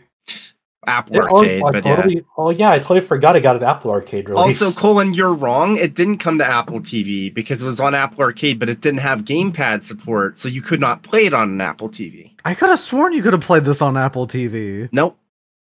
Oh, well, you're the expert. Just have your TV. Easy. But I'm excited. I really liked Stories 2. So the big thing about this is that when Stories 1 came out in the West, there were 3 post-launch updates that Japan got. And the Western version was based off of the game after the first update came out. We did not receive the other 2 updates. And the stuff that those other 2 updates added were pretty substantial. Like, you got 2 additional, endgame tower dungeons, 50 floors, one of which was the ability to redo any of the fights in the story at a higher difficulty. The other was fights against some of the characters from the anime. You also got double the amount of monster storage. You got the ability to completely redo your character at any time as long as you return to your house. And there was also a bunch of monsters that were either not in the Western version, like Kushalade or Etiastra, and I believe Rajang weren't available, but they were in Japan. And then there were other monsters that were available, but only if you downloaded DLC. And now the updates made it so that you could actually more easily access those monsters and add them to your team. So it was a pretty substantial amount of content. It's surprising that they didn't make a bigger deal about this in the announcement, but I also understand why, because when Monster Hunter Stories came out, Monster Hunter was a way more niche franchise in the West, for one thing, but also the second thing, it was a 3DS game that released after the Switch came out, so most people didn't play the original version, so it's not really that much of a selling point if everything's new to you anyways. But still, interesting stuff. So I think the challenge of this title is people already have I assume a lot of people who played Monster Stories usually played Monster Stories 2 or Wings of Ruin or whatever. Mm-hmm. And is that game if you're going for a game, it's just better. Yeah, it's just better. Okay. Yeah. Okay. So I think that'll be the challenge for this re-release is some people used to. One thing that Monster Hunter Stories has that's kind of interesting, and it's kind of still there in Stories too, but it seems like they kind of scrubbed most of it last minute. So there's one thing you can do in Stories where with the gene system, you can actually give monsters different elemental properties. And the way they introduced it in Stories 1 is that you give a Lugambi fire powers, which is absolutely insane. The way it worked in Stories 1 is that based off of the elemental properties that you give to a monster, you're basically making your own subspecies because it changes the color palette of the monster to match the element you gave it. Okay. And that wasn't in Stories 2, even though you could do the same thing with giving them additional elemental properties. Stories 1 does have one very important thing that Stories 2 does not. A very important thing. Crucially important. Oh yeah? Oh yeah. I don't believe you. We've talked about this before. It has Poogies. Oh, that's right. Wait, Poogies are not in Stories 2? No. They're collectibles in 1, but they're not in 2. Really? I didn't even realize that Poogie wasn't in Stories 2. Huh. Now you're making me wonder. So now that's the reason they should market it. That's what they should write on for this game's marketing. It's look, Monster Hunter Stories 1 featuring Poogie. Exactly. We fucked up with 2, but we're aiming to rectify it in this re-release. And I forget if I said, but that is slated for summer 2024. We don't have a specific release date yet, just the window. Here's one that I know Adam and Chow at the least, and potentially others are interested in. A follow-up to Ender Lily's Quietus of the Nights. We have the announcement of Ender Magnolia Bloom in the Mist. So basically it takes place in the same canon as the original game and has a very pretty trailer to go along with it. It looks very neat. I'm excited to play it. The funny thing about the announcement is that they have officially only announced it for Switch, but if you go to the website, it has like the copyright notices for PlayStation, Xbox, and Steam. So it's coming. Go for it. Finish your thought. So it's like they haven't announced it yet, but it's coming to everything. It's coming to everything. Before we go on with this news story, I understand Cullen has to leave. Yes, unfortunately, I have to run out, but this was great. I will try my best to be here next week, but I'm not sure if I'll be able to make it because I'll definitely have a lot to say about Final Fantasy VII. Okay. But yeah, thanks for having me. It was nice having you on, dude. Yeah, anytime. I will try to be there more often. But yeah, take care, everybody. Take care, dude. Thanks, Colin. All right, bye. And to wrap up for that, just 2024 is the slated release date for Magnolia Bloom in the Mist. Yeah, it's kind of weird because like James was saying, this if you go to their site, there's like a timer countdown again for next info drop, along with trademark notices for other platforms. Even though it's only announced for Switch for now, and it makes me wonder: is the timer countdown to reveal it for other platforms? I don't know. Who knows? It would be one thing if it was just like looking at the page. There's literally only the logo, the countdown, and then the copyright notices. So it's like it's very conspicuous. Like it's impossible not to notice. It's like, oh, I guess this is coming to Steam, Xbox, and PlayStation. And according to Adam, this does not exist yet until it comes to PC, right, Adam? That's his mindset. Yeah. Yeah, so I agree. So I'm Ender Lilies. I liked it a lot. It's a very Valkyrie profile, which is why I liked it. Yeah, I was excited for this one, and then I saw that it was only announced for Switch, and I was sort of like, well, never mind. I'll wait. But yeah, I mean, I started Ender Lilies, but I got an assignment probably, and I had to drop it for a bit. So I'll probably restart that game because I wasn't too far in. But I am interested in playing through it, hopefully before Ender Magnolia. It was pretty much a cult classic. Like people who played it really, really liked it. I believe it was pretty rated highly when it came out. So didn't at least some of the developers, or was it the publisher or something? I know that some of the people that worked on Ender Lilies also worked on Harvestella, right? Yeah, they had two different developers. They had AdGlobe and then they had Livewire. And one went to make Harvestella, and the other went to make Redemption Reapers, which I reviewed. So they kind of had two different developers. I'm not sure if we know who's developing this. I think it's AdGlobe. The press release mentioned both AdGlobe and Livewire. Oh, really? Maybe they're teaming up again, I guess. Yeah. So we'll see.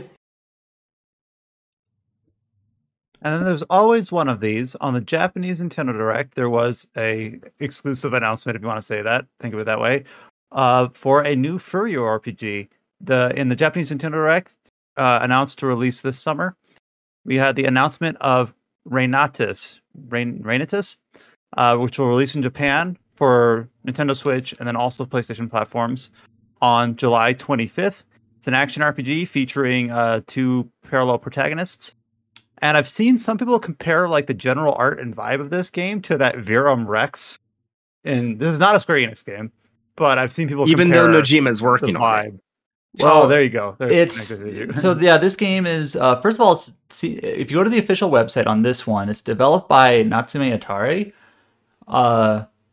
which is sort of interesting because they don't typically do games like this. They did the Aiden Rising,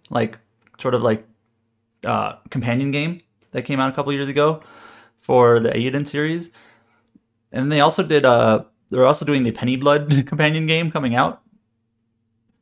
But there's some key staff on this game that are Square Enix veterans. There's Kazushige Nojima, who's done a lot of Square Enix writing on Final Fantasy stuff.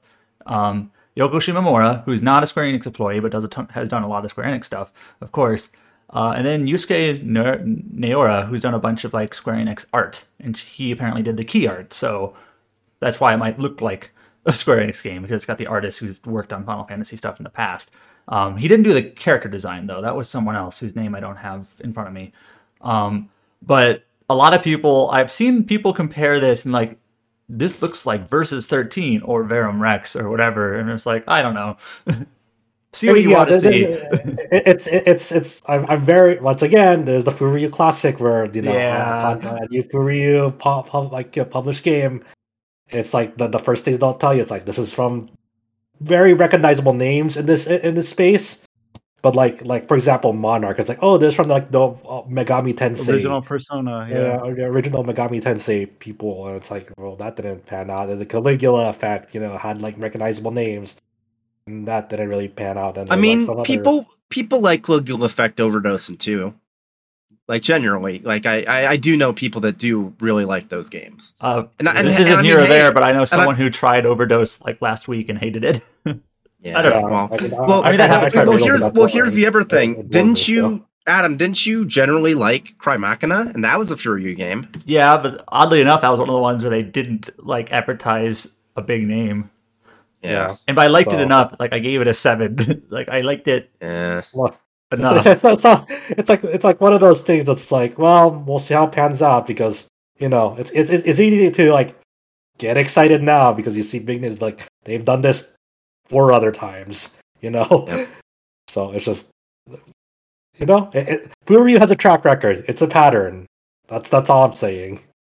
Yeah. But yeah, I fully expect like NIS America is who I would guess would release this, or Exceed Marvelous, one of those two. Yeah.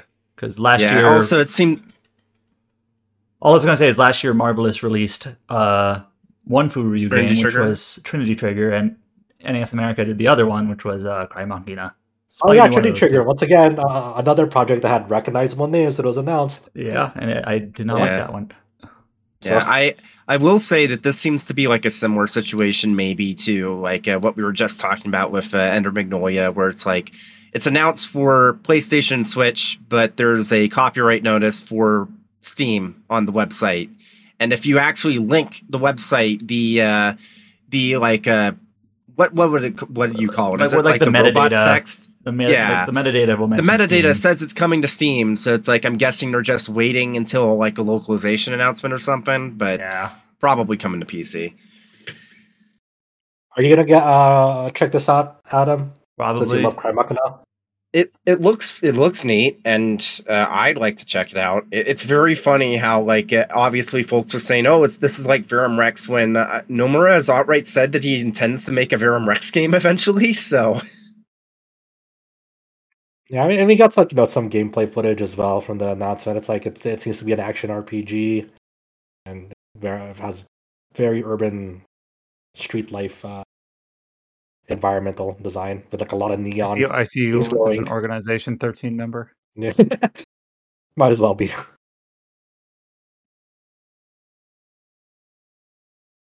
The last major announcement of the week that wasn't part of the Nintendo Direct, but people had kind of been predicting for a while because of like YouTube upload metadata stuff, is that we finally got a trailer and a release date for the long-awaited Elden Ring Shadow of the Erd Tree DLC. We got a trailer for it, and it'll be releasing on June 21st, and it will feature a place called the Land of Shadow, which is described as obscured by the Erd Tree, and we will finally meet Michaela, which is the brother of Millennia of Elden Ring infamy. And then, of course, the trailer shows a lot of environments and beasts and boss fights and all the usual thing you would expect for this sort of trailer. So there's interesting things like going on with this expansion compared to other past From Software DLC things. So one, this is substantially more expensive than past DLC. It's like $40, I believe, and it even has like physical release, or at least like they're selling physical stuff for this DLC as well, which is interesting. In the trailer, you've seen like the new area, the Land of Shadow. In previews, they said it's about as big as Limgrave, so who knows how big it'll be. Like Limgrave is pretty substantial. We see some new weapons. We see like kind of like a blade and shield sort of thing, and then like a reverse grip like dual style, and then they have like some martial art like a martial art move set as well in that trailer, and then there's like a dedicated like throwing projectile, like throwing knife weapon type category, because they said are adding like 8 new weapon categories, I believe, which is a lot. that's quite a bit. The most interesting part about this game, this expansion, that's a big change from past DLC Souls Souls DLCs, is I'm trying to explain this like in the way that they said it. There's like a new power, like not power requirement, like a power system that's only in the DLC area, where you progress your power level similar to Sekiro. So how it was in Sekiro is you beat this like specific bosses to obtain their memories, and you use these memories to power up your attack power in that game. So they're trying to solve this problem that's happened in almost every Souls DLC, from where you have like your completed character go start the DLC, and you're just gonna like pretty much stomp everything because you have this completed character.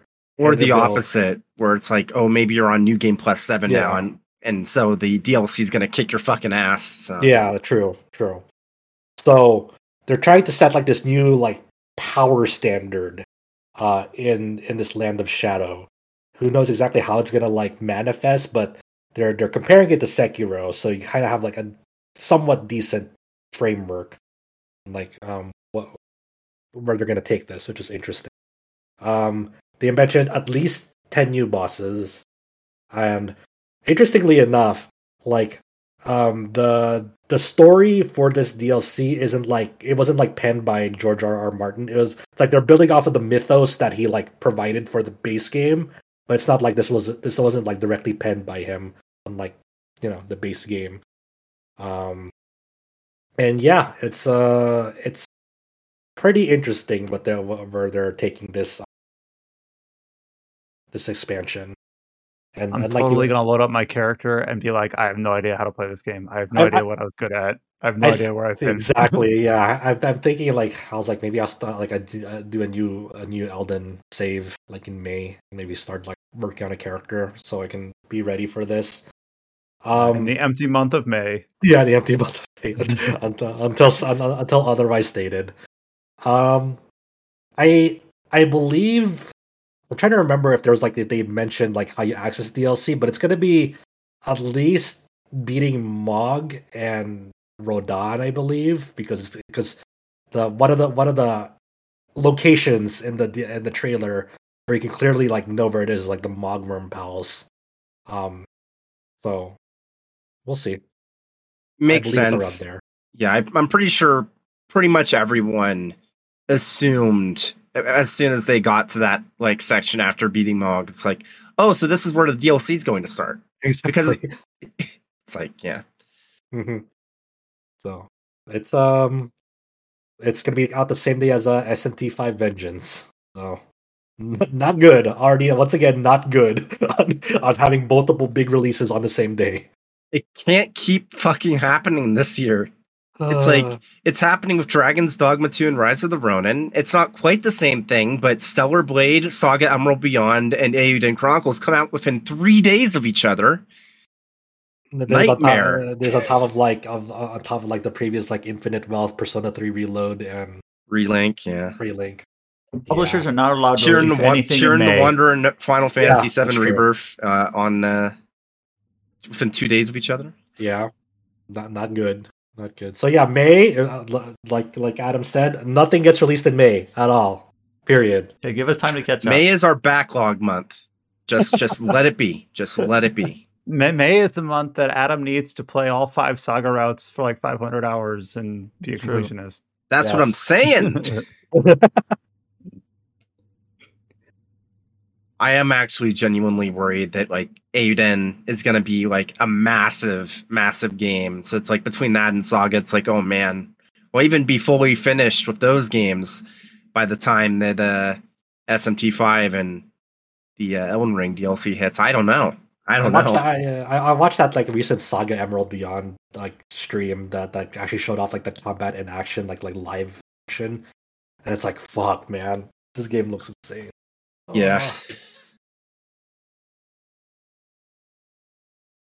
We have a few smaller updates to round out the middle part of the podcast here. I say middle, back third. So basically, these are like upcoming added gameplay trailers or behind the scenes looks at some upcoming games. We got 2 updates for Rise of the Ronin, the aforementioned Rise of the Ronin. So we have our second entry and their behind the scenes series. They had one last week or the week before where they just talked about the era the game is set in, the story premise, and the history. This one they did a behind the scenes on like the armaments, the weaponry, the fighting styles, and basically talking kind of about the merging of kind of like the classic samurai bushido versus the the appearance of bayonets and handguns and artillery and things like that, and a little bit about the hang glider and a few things. And they talk about how they designed the combat system with some realism in mind. They wanted to make sure that these were feats that could actually be accomplished. There's no fantasy elements or very, very, very, very light fantasy elements.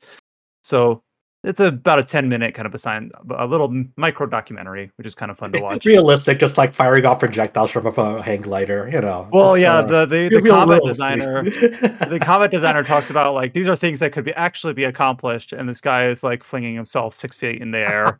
It's like I agree with you. They're trying to ground it a little bit, but with understanding that this is a video game. So there's collectible cats in this game. That's what they showed that world vignette thing. I'm like, oh no. Oh yeah, so the other one was a vignette series. So this is another like separate series of videos. So the behind the scenes series, which we've got 2 entries, and this one they're calling the vignette series. So the first one is called the World Vignette. And it's basically, I kind of like the idea of this. There's no voiceover, no in-game dialogue, I don't think. And it's only just pure gameplay, pure panovers of the environments, things like that. There's a lot of the hang glider because, of course, it gives you a nice viewpoint. And yes, a lot of collectible cats. I hope they do like a Neo thing and they put a Scampus in there somewhere. I want to see a Scampus. Oh, that'd be good. So, just hidden away. Yeah, the world vignette seems like something that would be on like for us boomers, G4 like Cinematech. There's just like a random cutscene that they'd roll into. Yeah, it's kind of fun.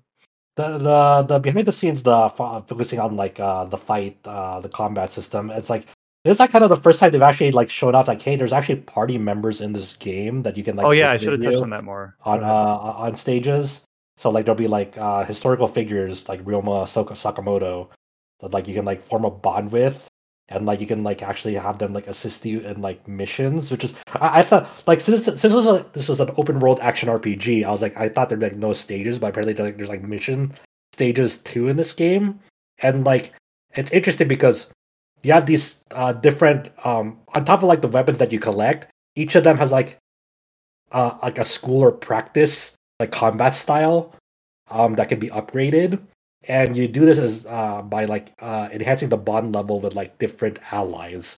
So if you want to make a certain weapon stronger, their combat style, you have to engage with the system to like build up bonds with them. And like even in the middle of combat when they assist you, like you can actually swap control over to them so you're playing them too.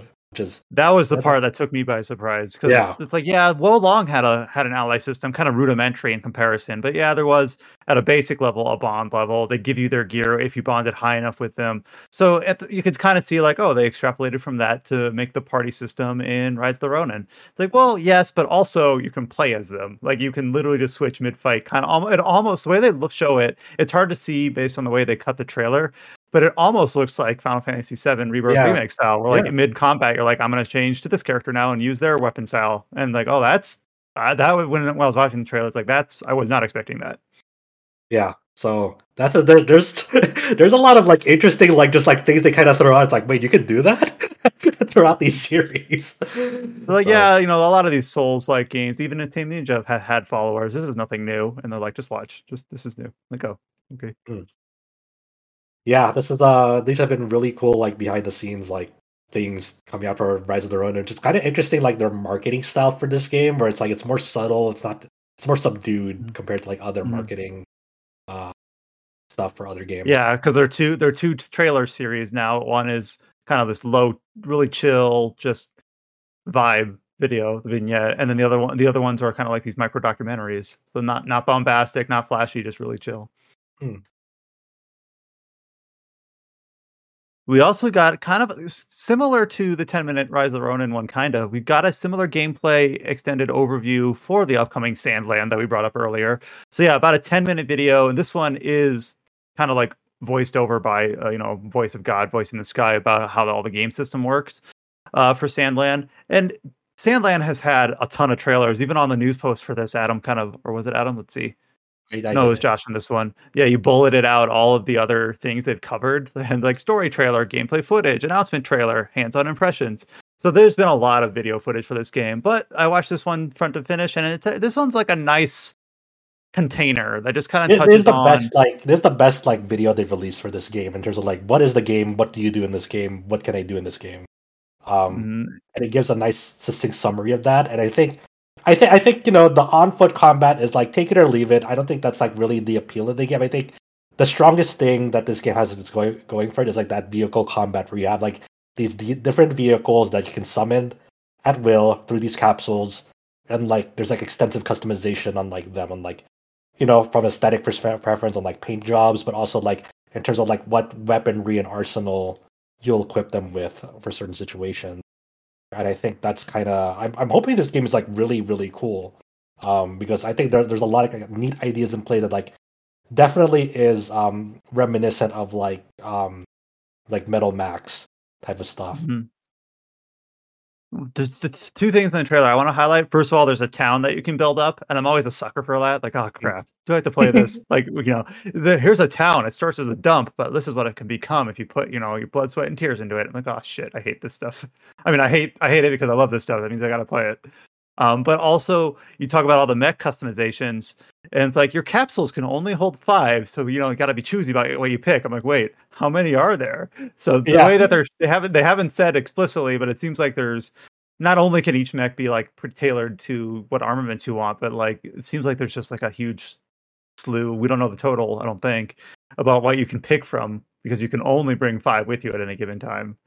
I'm also glad that they just showed off another environment besides the desert. I understand that the core story is desert focused, but I just need a little bit of environmental variety in the colors. I'm okay, there's a green zone. Yeah, a green grass cave area. Yeah. But yeah, it looks really fun. It looks it's in a crowded time, I guess we keep harping. But this, if I were to play a game that's out of my comfort or familiarity zone, because I don't know anything about this IP, this would probably be the one to be you know what, I'll give this one a try. We got a similar, though much shorter gameplay trailer for Flintlock: The Siege of Dawn, which whenever I see this title, I'm like, wait, yeah, that's right. Not only has Flintlock: The Siege of Dawn not come out yet, but it still doesn't really have a date. Slated for this year at the moment, no specific window. We got a new gameplay footage called Wanderer's Rest.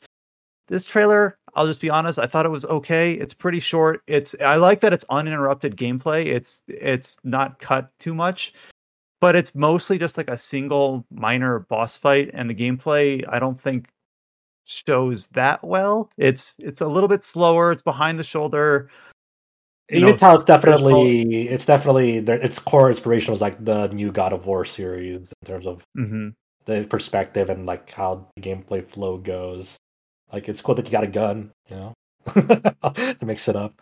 But it shows a little bit of traversal where you use your little familiar. I'm not sure what it is. It's a cat lemur thing, and you can use that to help get up to higher ledges. There's a little bit of platforming, but most of this footage is a boss fight. Is not. I mean, it's not great. It's not terrible. It's just kind of fine. The boss has a club, and you shoot it, and you dodge it when it swings. So I still think this game could be interesting, and I know Adam's kind of interested in it, but I think this trailer's just kind of look at it. Adam, are you going to review this when it gets a date? I'm obligated to review all of Eurojank. Oh, okay. He's like, yes, I will. It's my job. Adam's I am Eurojank's strongest champion. That's also somewhat of a joke. That's also something of a joke because this is actually from New Zealand. So oh, damn, he got us. That's Southern Hemisphere Europe. more or less. And I guess like I hate to look at a trailer and just tell everyone it's meh, but I just watched the Rise of the Ronin gameplay, which looked neat, and then the Sandland gameplay, which looked neat, and then this one just kind of in comparison, I was like, I'm not feeling as much.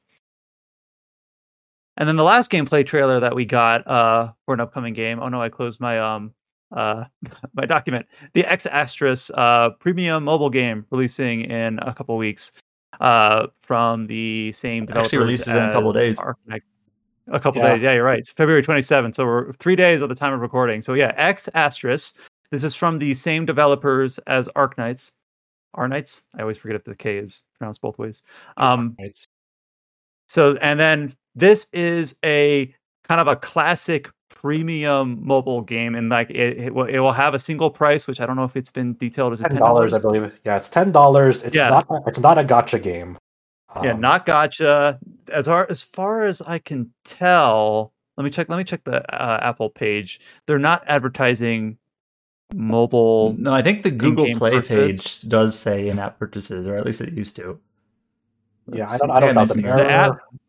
The Apple page doesn't say anything clear, but based on the footage and based on the way they're marketing it, they're saying this is a premium $10 like Chaos Rings sort of title, where it just happens to be played on a mobile phone. And basically, we got a gameplay introduction trailer and a world building trailer for this, just to kind of show like how the battle system works. Adam does show that it does have in-app purchases of some fashion, but we don't exactly know. Well, it could just be boilerplate, and they're just assuming, and then it may not. Who knows? Story pages can be wrong. It might be an error. Yeah, I mean, we don't trust Google, and we don't trust Google anymore. I plan on actually checking this game out. I don't know if it's not going to be on release, but I'm definitely interested because like you don't see this type of game like from typical like people who release free to play gacha games. So I'm really just to see like why they decided to go this route and to see if there's a good game, in it. I think the gameplay introduction trailer is like it's pretty interesting because it reminds me a lot of like Final Fantasy 13, oddly enough, in terms of like enemy state where like you can like launch enemies into the air and like keep them in there. They have like break states for rewarding you for keeping them in the air. Same thing for downing them.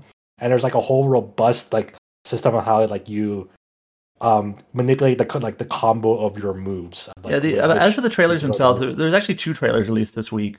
Yeah. One of them, which they call like the world building PV, that one is basically like it's framed as like this is your mission briefing because you're like an agent of some place and this is the planet you're going to and this is the problem. So that's how it's framed for the world building trailer. That's the same way they've done game too. Yeah, but then the gameplay introduction trailer that Josh was just talking about, it's kind of like a long video tutorial.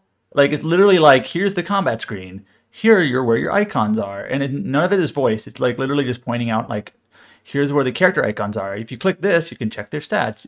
To do skills, you go over here. You can check the status of the enemy. And then it'll like go out of battle and like on the world, you can explore and find these things. And then later on, here's what the skill tree looks like. So it's kind of just like literally going over like all the different components and mechanics of the games. Like a tutorial. And the backing soundtrack's kind of like nice and just like a vibe. I don't know. It's relaxing to watch. I don't know. There's like a Tetris component to like these upgrade systems. There's like oddly shaped like molds, and then like you fit pieces into them the best that you can.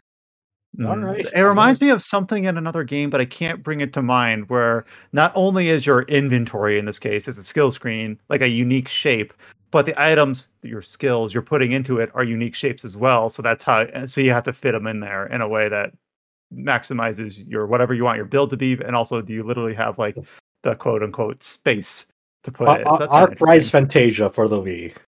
That had a Tetris system. Oh, did it? I played that. Yeah. I'm trying to remember. Yeah, that's what I remember from it. It's like the I remember 2 things from it. The Tetris thing and the wax story like plot twist in it. My only thing that I know about Rise Fantasia is the like masterclass like English dialogue YouTube meme video. That's the English voice acting just put in a vacuum and just feel like here's what you get. That covers it for gameplay overview for upcoming games. For sales, we have a couple big ones here.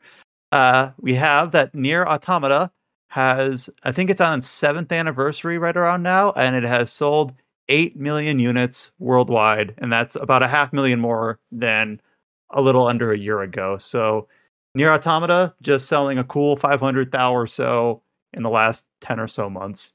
It just keeps trucking along. Yeah, it's man, who could have fucking seen this? Yeah, 8 so like million? imagine saying to someone in like 2013 or 2014, the sequel to Nier is going to sell more than the Final Fantasy VII remake.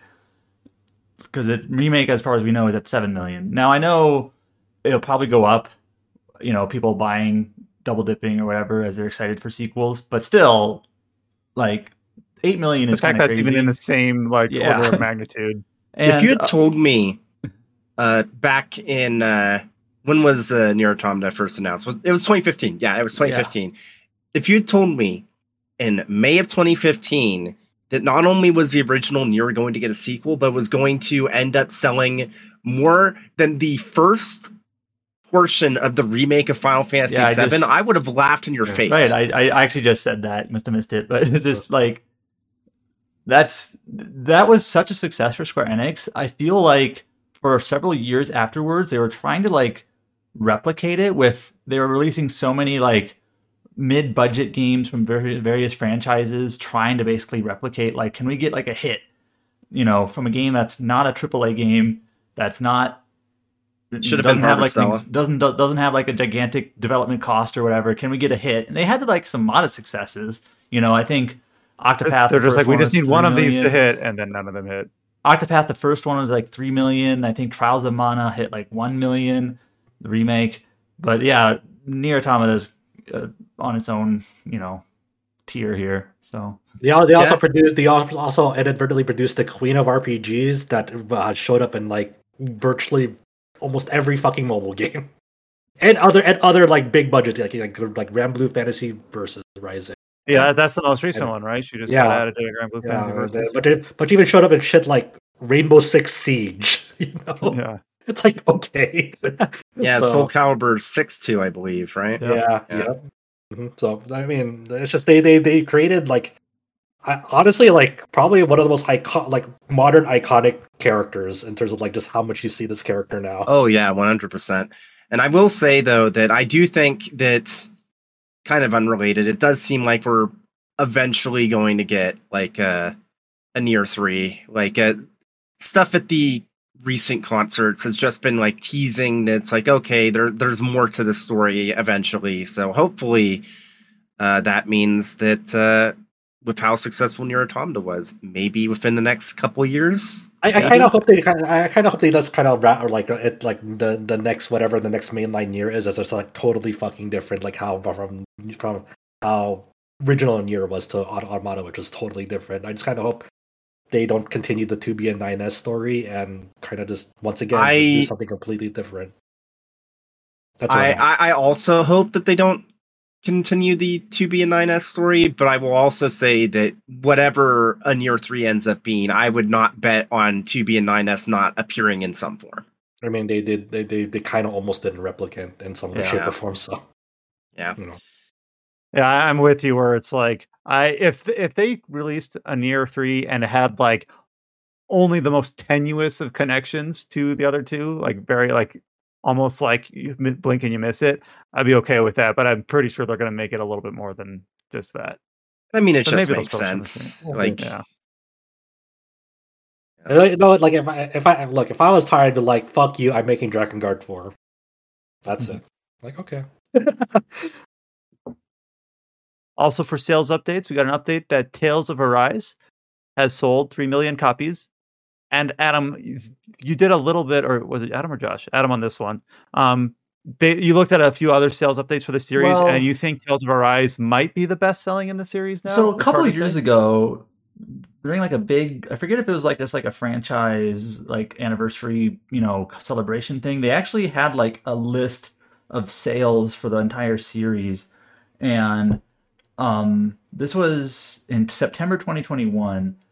So yeah, the official Japanese Twitter account a couple of years ago gave away like the best-selling games in the series, and it was Tales of Vesperia at 2.88 million, and that was combining like its Xbox release, its PlayStation 3 release, and its remaster. So like that was a few years ago. Now Tales of Arise is at 3 million. It's like, well, Vesperia could maybe also be at 3 million if it sold maybe 100,000 in the last couple of years. So in either case, Arise is either number 1 or number 2. I think Symphonia is also really high at around like 2.4 million, and it's like, how much did the remaster sell? It could be also around 3 million. I kind of doubt it, but in any case, I think it's safe to say that Arise, Vesperia, and Symphonia are the best-selling Tales games. Vesperia and Symphonia kind of cheating because they've had like multiple releases, but still, they're all roughly in that 2 to 3 million range. So obviously, Tales of Arise was kind of like a paradigm shift for Tales Studio because it was like, they put a lot more time into it. It wasn't an annual release as the series had been like for the decade prior. So I do wonder like what their sales expectations were. I mean, to say it's the best selling game or damn close to it in the series has got to be somewhat of a success. But I just don't know like what their expectations were with the way they kind of shuffled their focus around. But still, good to see it at 3 million. And the last update that we have is Owlcat Games has announced that Warhammer Rogue Trader, which released last December, has hit the 500,000 sales, the 500,000 mark.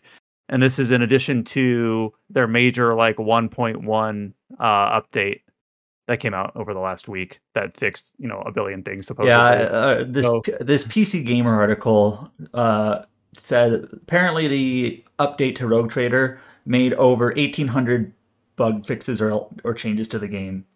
So like, that's why we haven't reviewed it yet. No, but yeah. So yeah, I am on track to review this. I have a review copy that I've not made a lot of progress in. I'll just be honest. But once I'm done with like now that version 1.1 has seemingly like really cleaned up a lot. Hopefully, like in the long run, this will give me a more valid shake at the game because having had played the other two games as they launched with the issues that they had, I was like, you know what? I mean, you've said this before, but for people listening to the podcast for the first time, like you could not even finish Kingmaker because it was so buggy. So that's your excuse, if you will. Like, I'm gonna wait. I don't, you don't want to play it. But yeah, 500,000 copies for a CRPG turn-based is pretty damn incredible. And also the year that like when Baldur's Gate 3 came out too. Mm-hmm.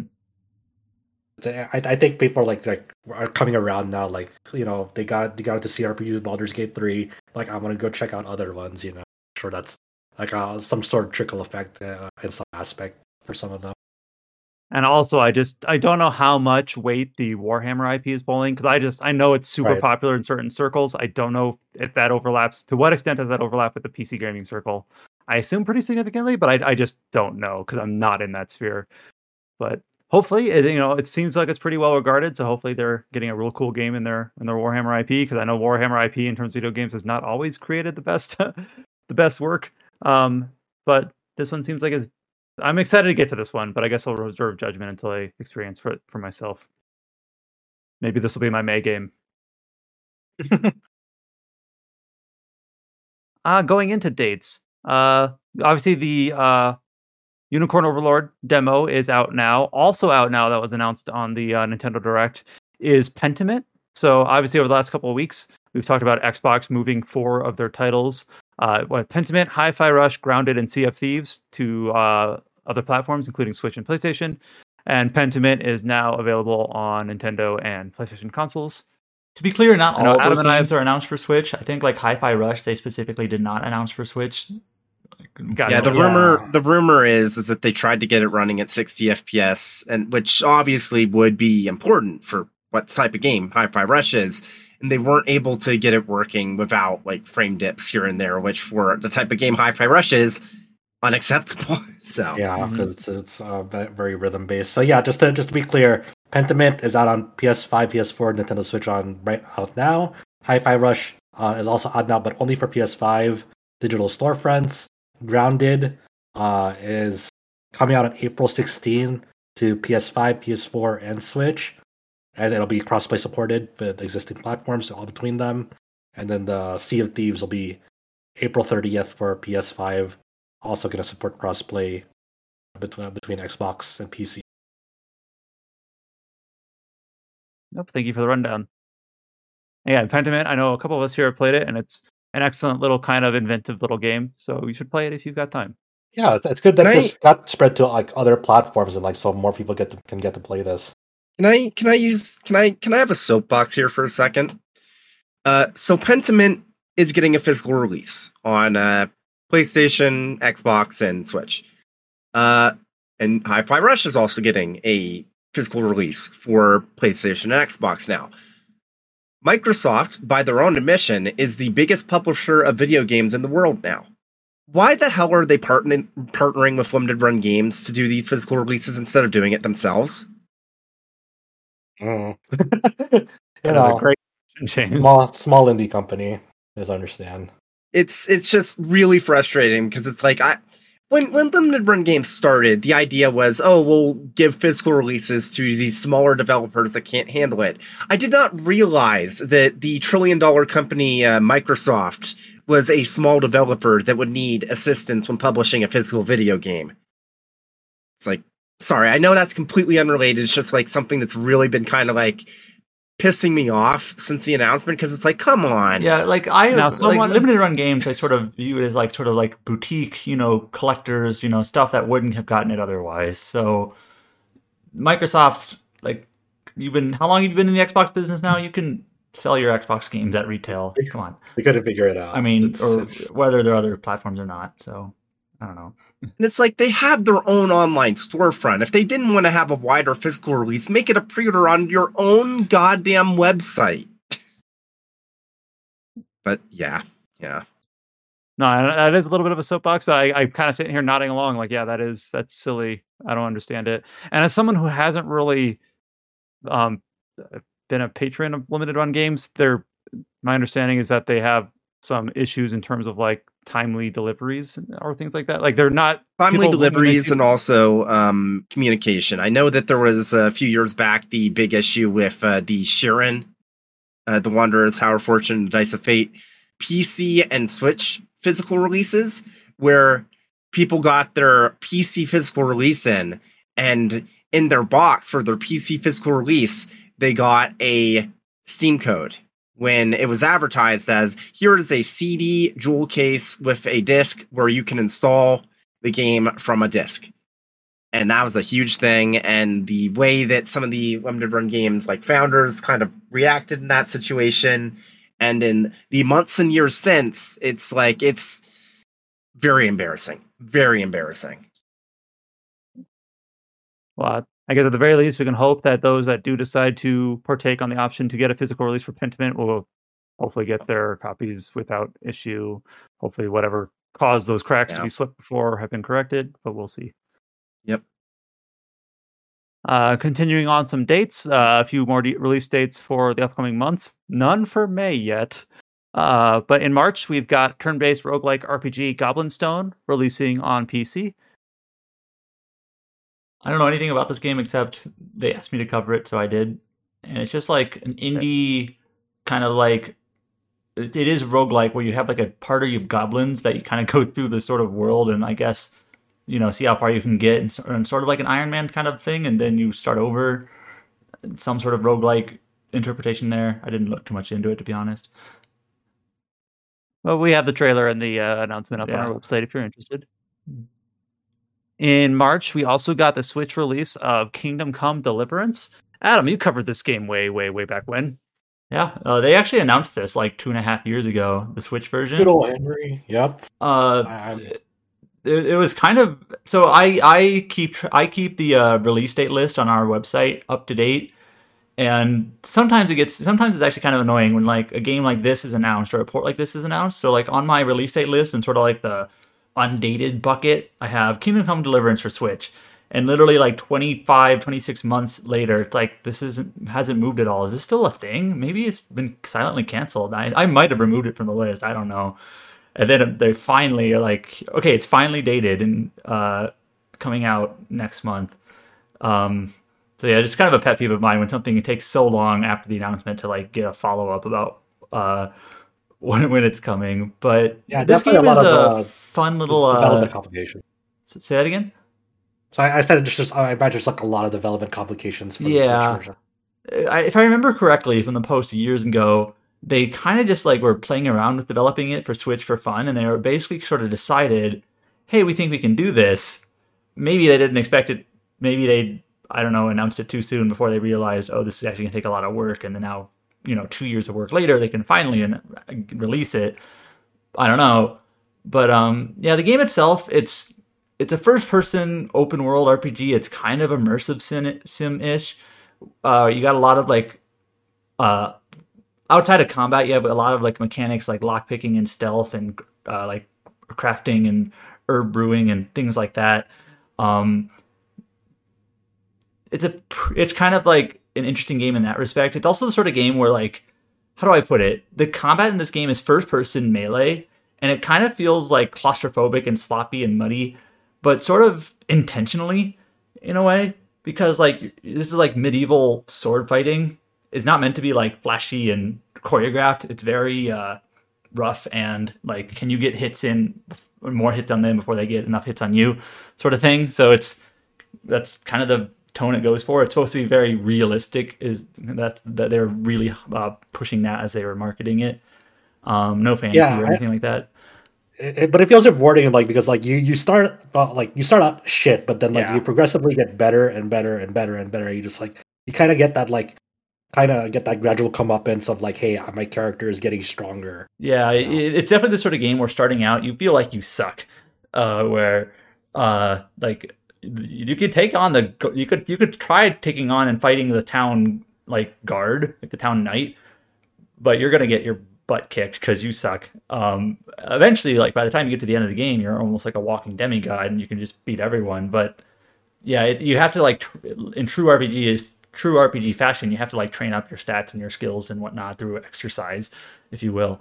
So yeah, it's a fun little game. Henry's not really a little game. I also appreciate that Henry's like his own character. Henry's just a normal dude. He's just so normal. I actually kind of like it. Just guys being dudes. No, she's just like a guy.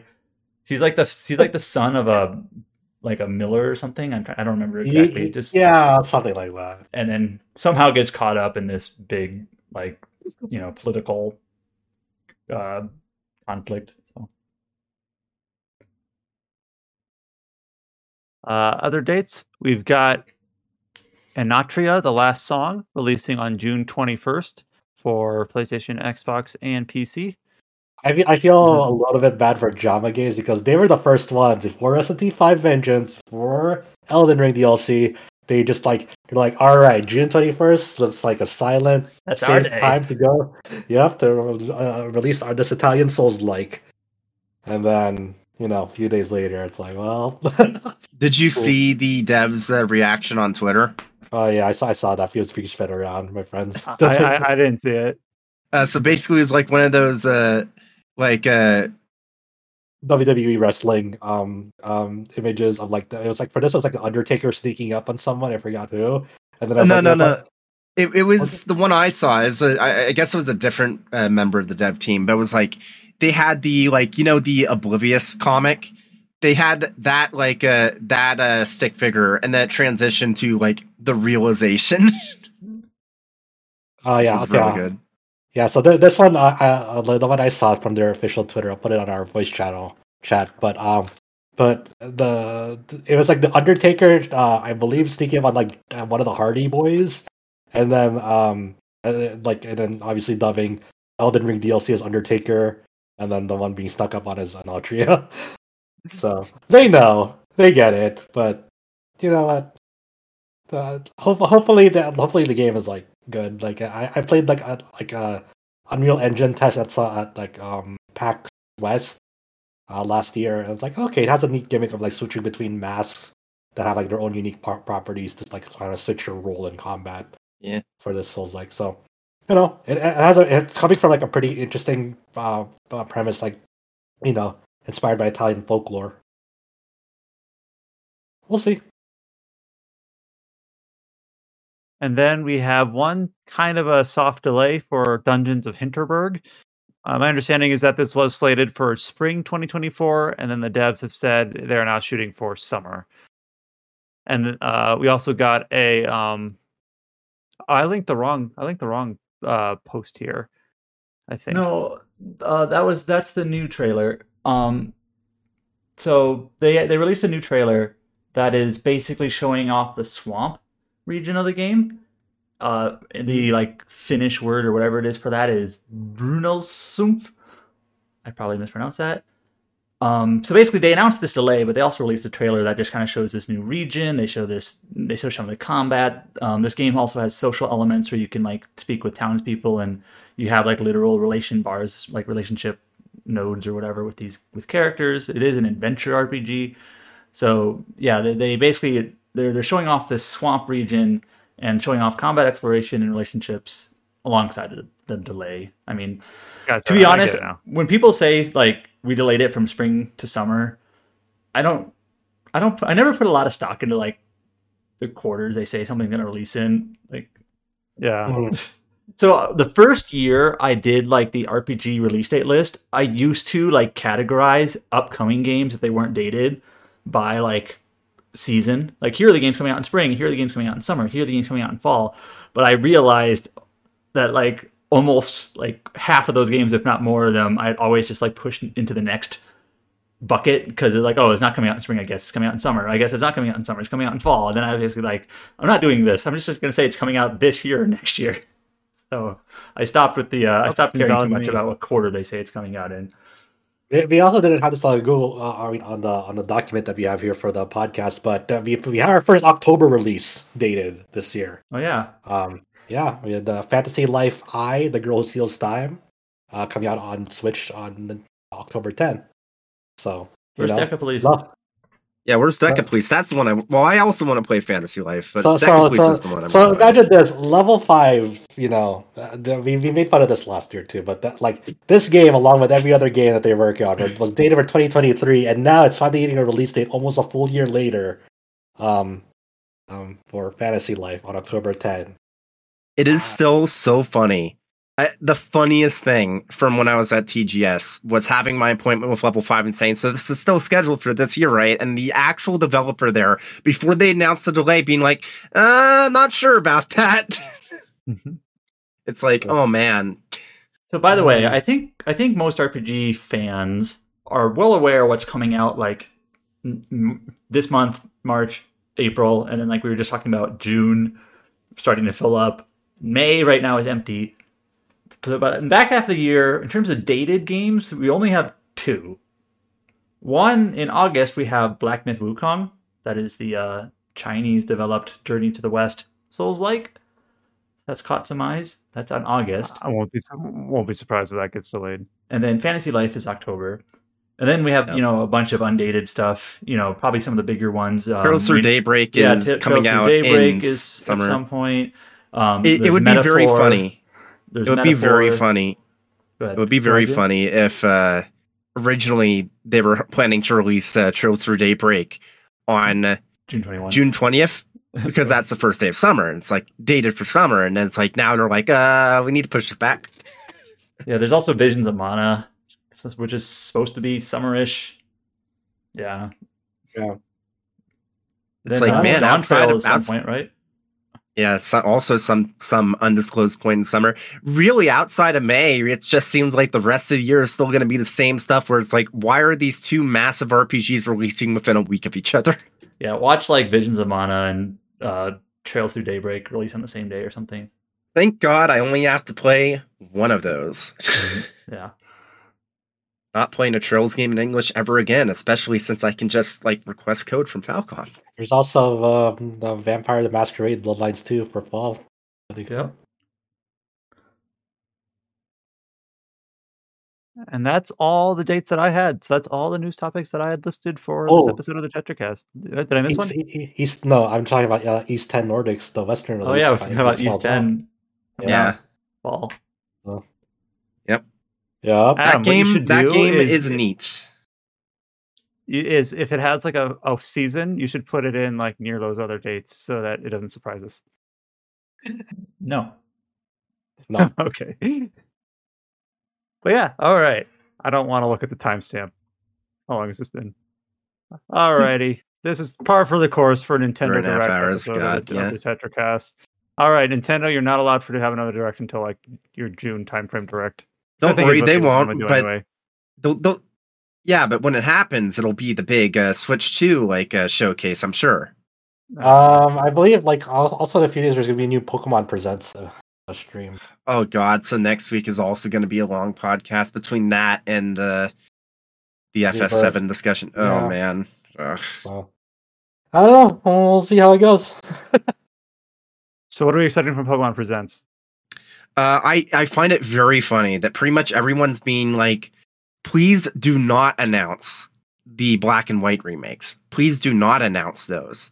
We'll take a Legends game, but don't announce a Brilliant Diamond Shining Pearl style remake of Black and White, because it's striking how even the Pokemon fans got broken by the state of those remakes. They're gonna announce a collab with Pal World. That's what they're gonna announce. I hope so. But yeah, a new Legends Entei or whatever. Like a new Legends game would be really cool. Yeah. We'll see. And when is that? We're recording this on the 24th, and that is slated for 6 a.m. on the 27th. All right, so only in a couple of days. So by the time someone's listening to this, that might have already happened. But anyways, all the things that we talked about, all the news posts we can find on rpgsite.net. That includes the reviews for Shiren the Wanderer 6. Obviously, Final Fantasy VII Remake on this Tetracast. We'll have a more further discussion next week. But of course, the review is already up on the website at rpgsite.net. We also have, I didn't cover this one before, but Paige did write up a review on Bandle Tale, a League of Legends story that came out. So we have a review for that one up on the site as well. Also, I believe next week we'll hear more about Greedfall 2. Oh yeah, Nacon live stream. That's right. Which usually doesn't have a whole lot for our purview, but yes, it does have Greedfall 2 on there. Scott also wrote up a feature on the new Magic the Gathering decks based on Fallout. So if you're a Magic head, you can go ahead and give that article a look at. You can find RPG Site on all the social media platforms. Just search for RPG Space Site and you should be able to find us. You can join our Discord at the link at the top of the homepage or go to discord.gg/RPG Site. And we'll be back next week with a likely very Final Fantasy VII Rebirth themed episode of the Tetracast. So until you hear from us next time, stay safe and take care. And we'll talk to y'all later.